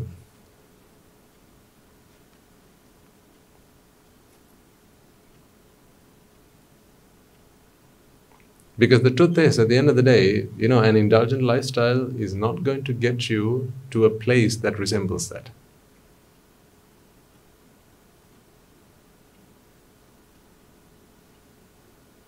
Because the more you have, the more you want. The more you want, the more you're going to get. The more you're going to get, the more you have. The more you have, the more you want. And so it becomes a vicious cycle. The really fortunate people are those who have both of these. They are the very fortunate people. They have what they need, so they don't have to struggle to make ends meet. They have enough to keep themselves going. They don't have to work their socks off, right? They pay the bills, they look after the children, send the children to a good, decent school, right? They have enough to look after their parents and to fulfill their duties and obligations. And then they think, well, now I've got what I need. What else do I need to do for myself? And then they come. I think those people are extremely fortunate people. They have the best of both worlds. Very intelligent. So they enjoy the good merits of the deeds they've done in the past, because of which they have been blessed with material success, but they don't stop there. So they work towards their spiritual liberation. In fact, what they do is they make use of the money that they have, the wealth that they have, to free up as much time as possible so that they can dedicate that towards their liberation. Super intelligent people, I tell you. Really intelligent people. After all, what is money for if it doesn't help you do what you really want? What is money for? What is wealth for if it doesn't let you do what you really want? Wealth in the bank doesn't work for you, it works for the bank. They pay you a tuppence worth because you work hard to feed the bankers. I used to work in a bank, so I know the logic behind it. I know how it all works. If you deposit $1 million in the bank, who worked to earn that money for the bank? You did. So they take your money and then they go and make many hundreds times fold that amount, and then they pay you 5%. 10%, 15%, all right, 25%. They give you 25% of the profit that they make. They keep 75%. Who earned that money? Who worked day and night to earn that money? Who sacrificed 15 years of their good, hard-working life, youthful years to earn that money? You did. And for that, they pay you 25%. And that 25% also you say, keep it. So you can earn compounded interest. What a lovely little story. That's the choice, right? Do you want to take your interest, sir? Or would you like to rather leave it here so that we can make more out of it? So even the interest that they give you, you say, no, it's fine, keep it, keep it, keep it.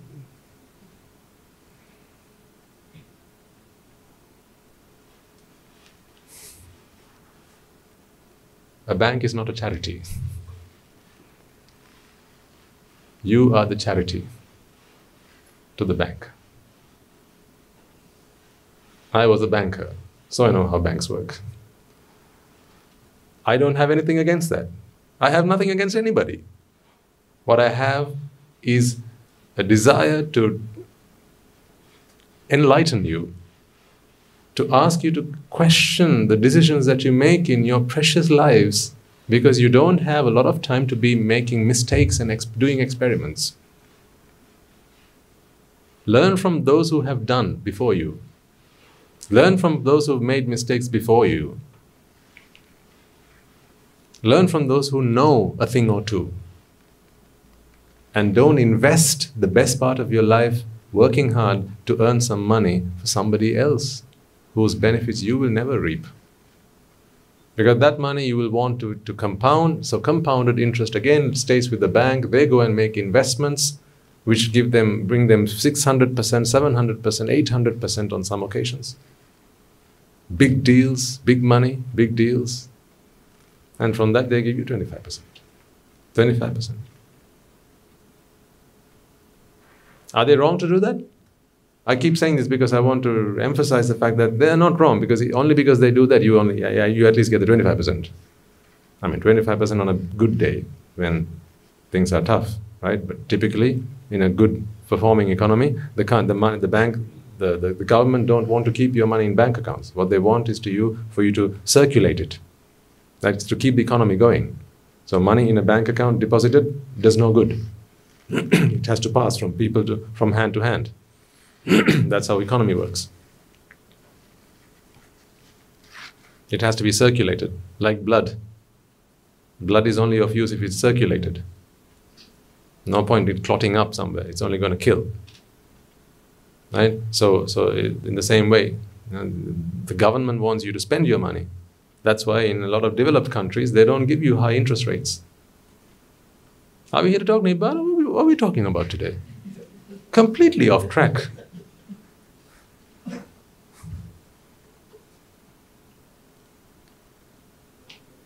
But I hope you're taking some lessons from this, right? Otherwise, I've given you financial education. That's the old cow. I sold it. So, anyhow, my point being, please don't invest your life.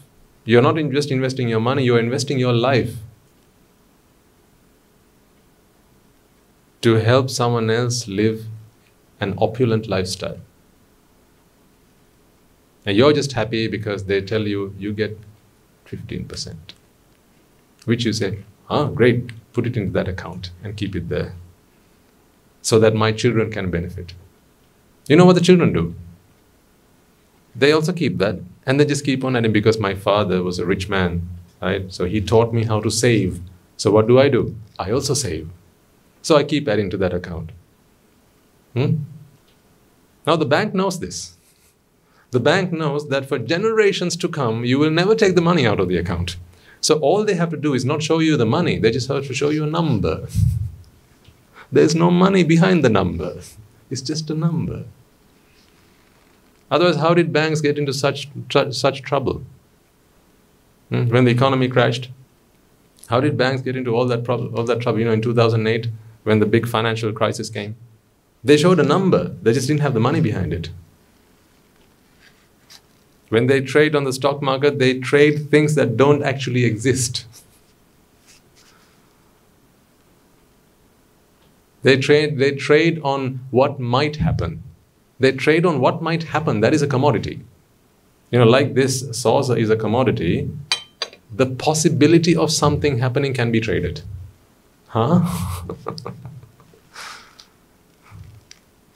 The possibility of something happening can be traded. What sits behind that is your money. Again, I've got nothing against the bank. Let the banks do what they want to do. All I'm saying is, were you born to feed the bankers your blood, sweat and tears? Or were you born to free yourself from suffering? So don't fall into that trap. Don't be fooled. Don't be fooled by those big numbers they show you and say, this is how much you have in your bank account, as I once was. And then when I worked at the bank, I realized what's going on. That opened my eyes. But far too many people just spend their lives earning for somebody else, but spending their life. Yeah, absolutely. I mean, where did that come from? Because it's never enough. I mean, it started with Bitcoin, but now they have a whole plethora of cryptocurrencies, and they keep mining. Like, where do you get them from?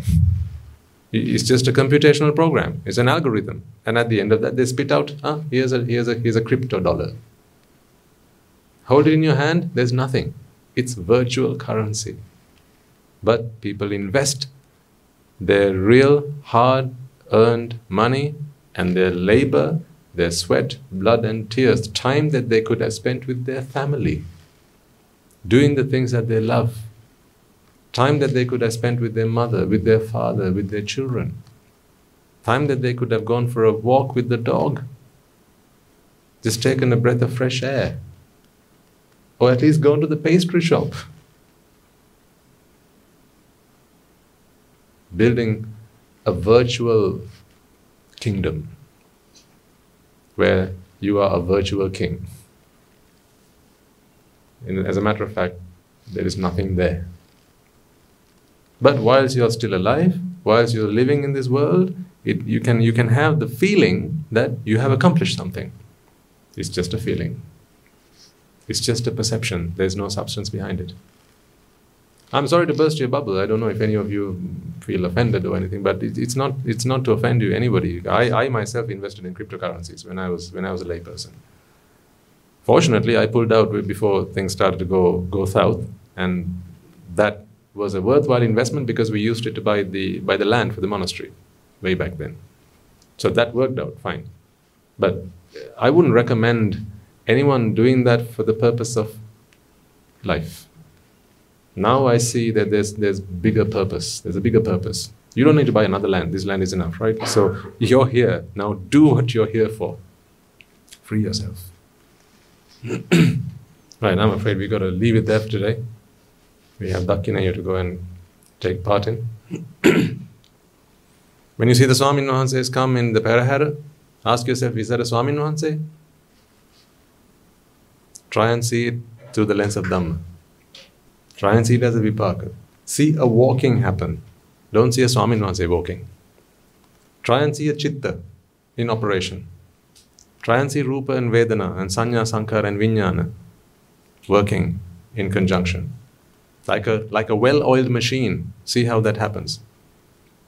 But there's a chitta. And that chitta is based in a mind base. And there is compassion, yes, but in a chitta. There is loving kindness, yes, in a chitta. There is charity, yes, in a chitta. There is goodness, infinite amounts of goodness, yes, in a chitta. That you must see, but don't see a Swamin Wahanse. Don't see a sentient being, because there is no sentient being. That is only what you perceive. So, with that insight, rejoice in today's meritorious deeds. Then, you will not only earn the merits out of it, but also have progressed through mindful awareness on the path to Nibbana. All up for that? Right, then let's conclude by transferring the merits, and let's go and join them.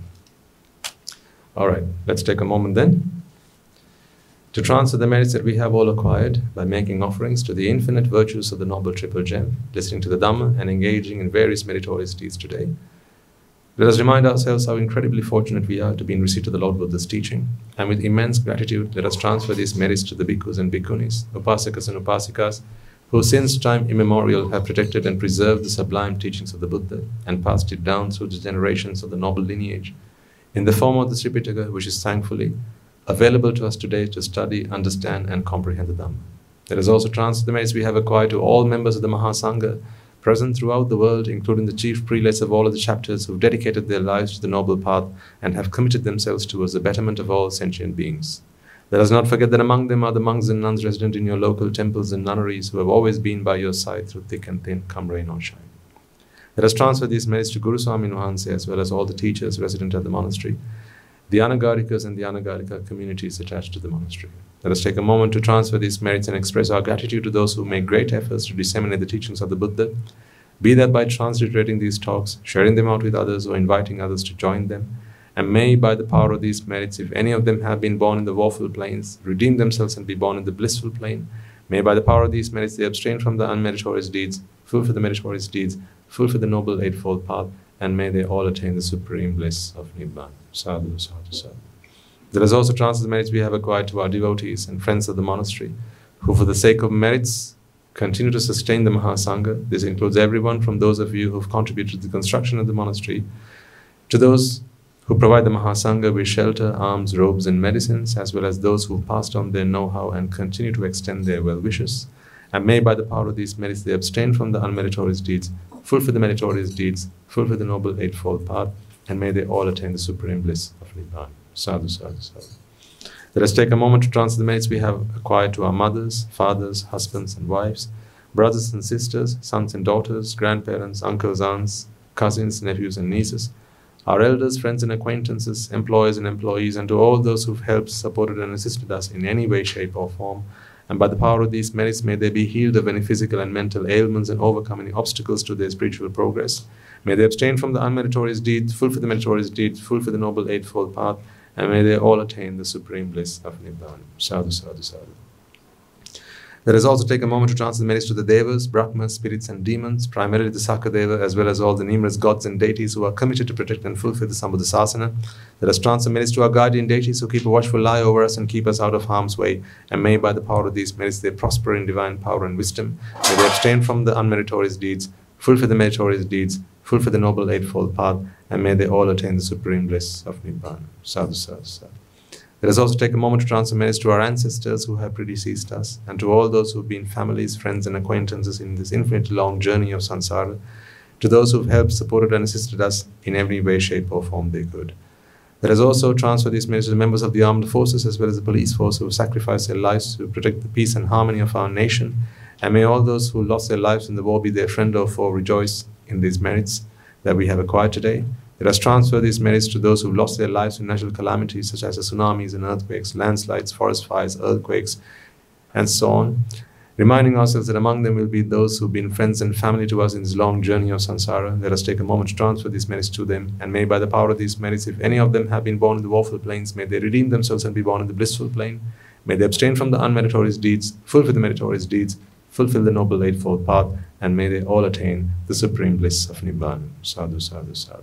And let us all resolve that may, by the power and blessings of all the merits we have acquired throughout the day, we be able to witness the advent of many hundreds of thousands of arahants on this blessed land. And finally, may by the power of all the merits we have acquired throughout the day, you and I and everyone who's helped make this program a success become an Arahatan Nuhanse, an Arahateran in Nuhanse, in this very life itself and in the era of the Gautama Supreme Buddha itself. Sadhu, sadhu, sadhu. And the blessings of the Noble Triple Gem be with you all. And the members of the Mahasangha will now transfer their blessings to you all. Raga ginnen midatva dvesha ginnen midatva moha ginnen midatva Nibbana parama sukhayan sukhita taravetva Nibbana parama sukhayan sukhita taravetva Mamada siyalu loka siyalu satvayo නිබ්බාන පරම සුඛයෙන් සුඛිතතර වෙත්වා. නිබ්බාන පරම සුඛයෙන් සුඛිතතර වෙත්වා. නිබ්බාන පරම සුඛයෙන් සුඛිතතර වෙත්වා. රාගගිනි නිවේවා ද්වේෂගිනි නිවේවා මෝහගිනි නිවේවා නිවන් සැප ලැබේවා. නිවන් සැප ලැබේවා. නිවන් සැප ලැබේවා. තුන්රුවන්ගේ සූසි අනන්ත මහා ගුණ බෙලෙන් සීල ලෝක සීල සත්වයෝම නිබ්බාන පරම සුඛයෙන් සුඛිතතර වෙත්වා. සාදු සාදු සාදු.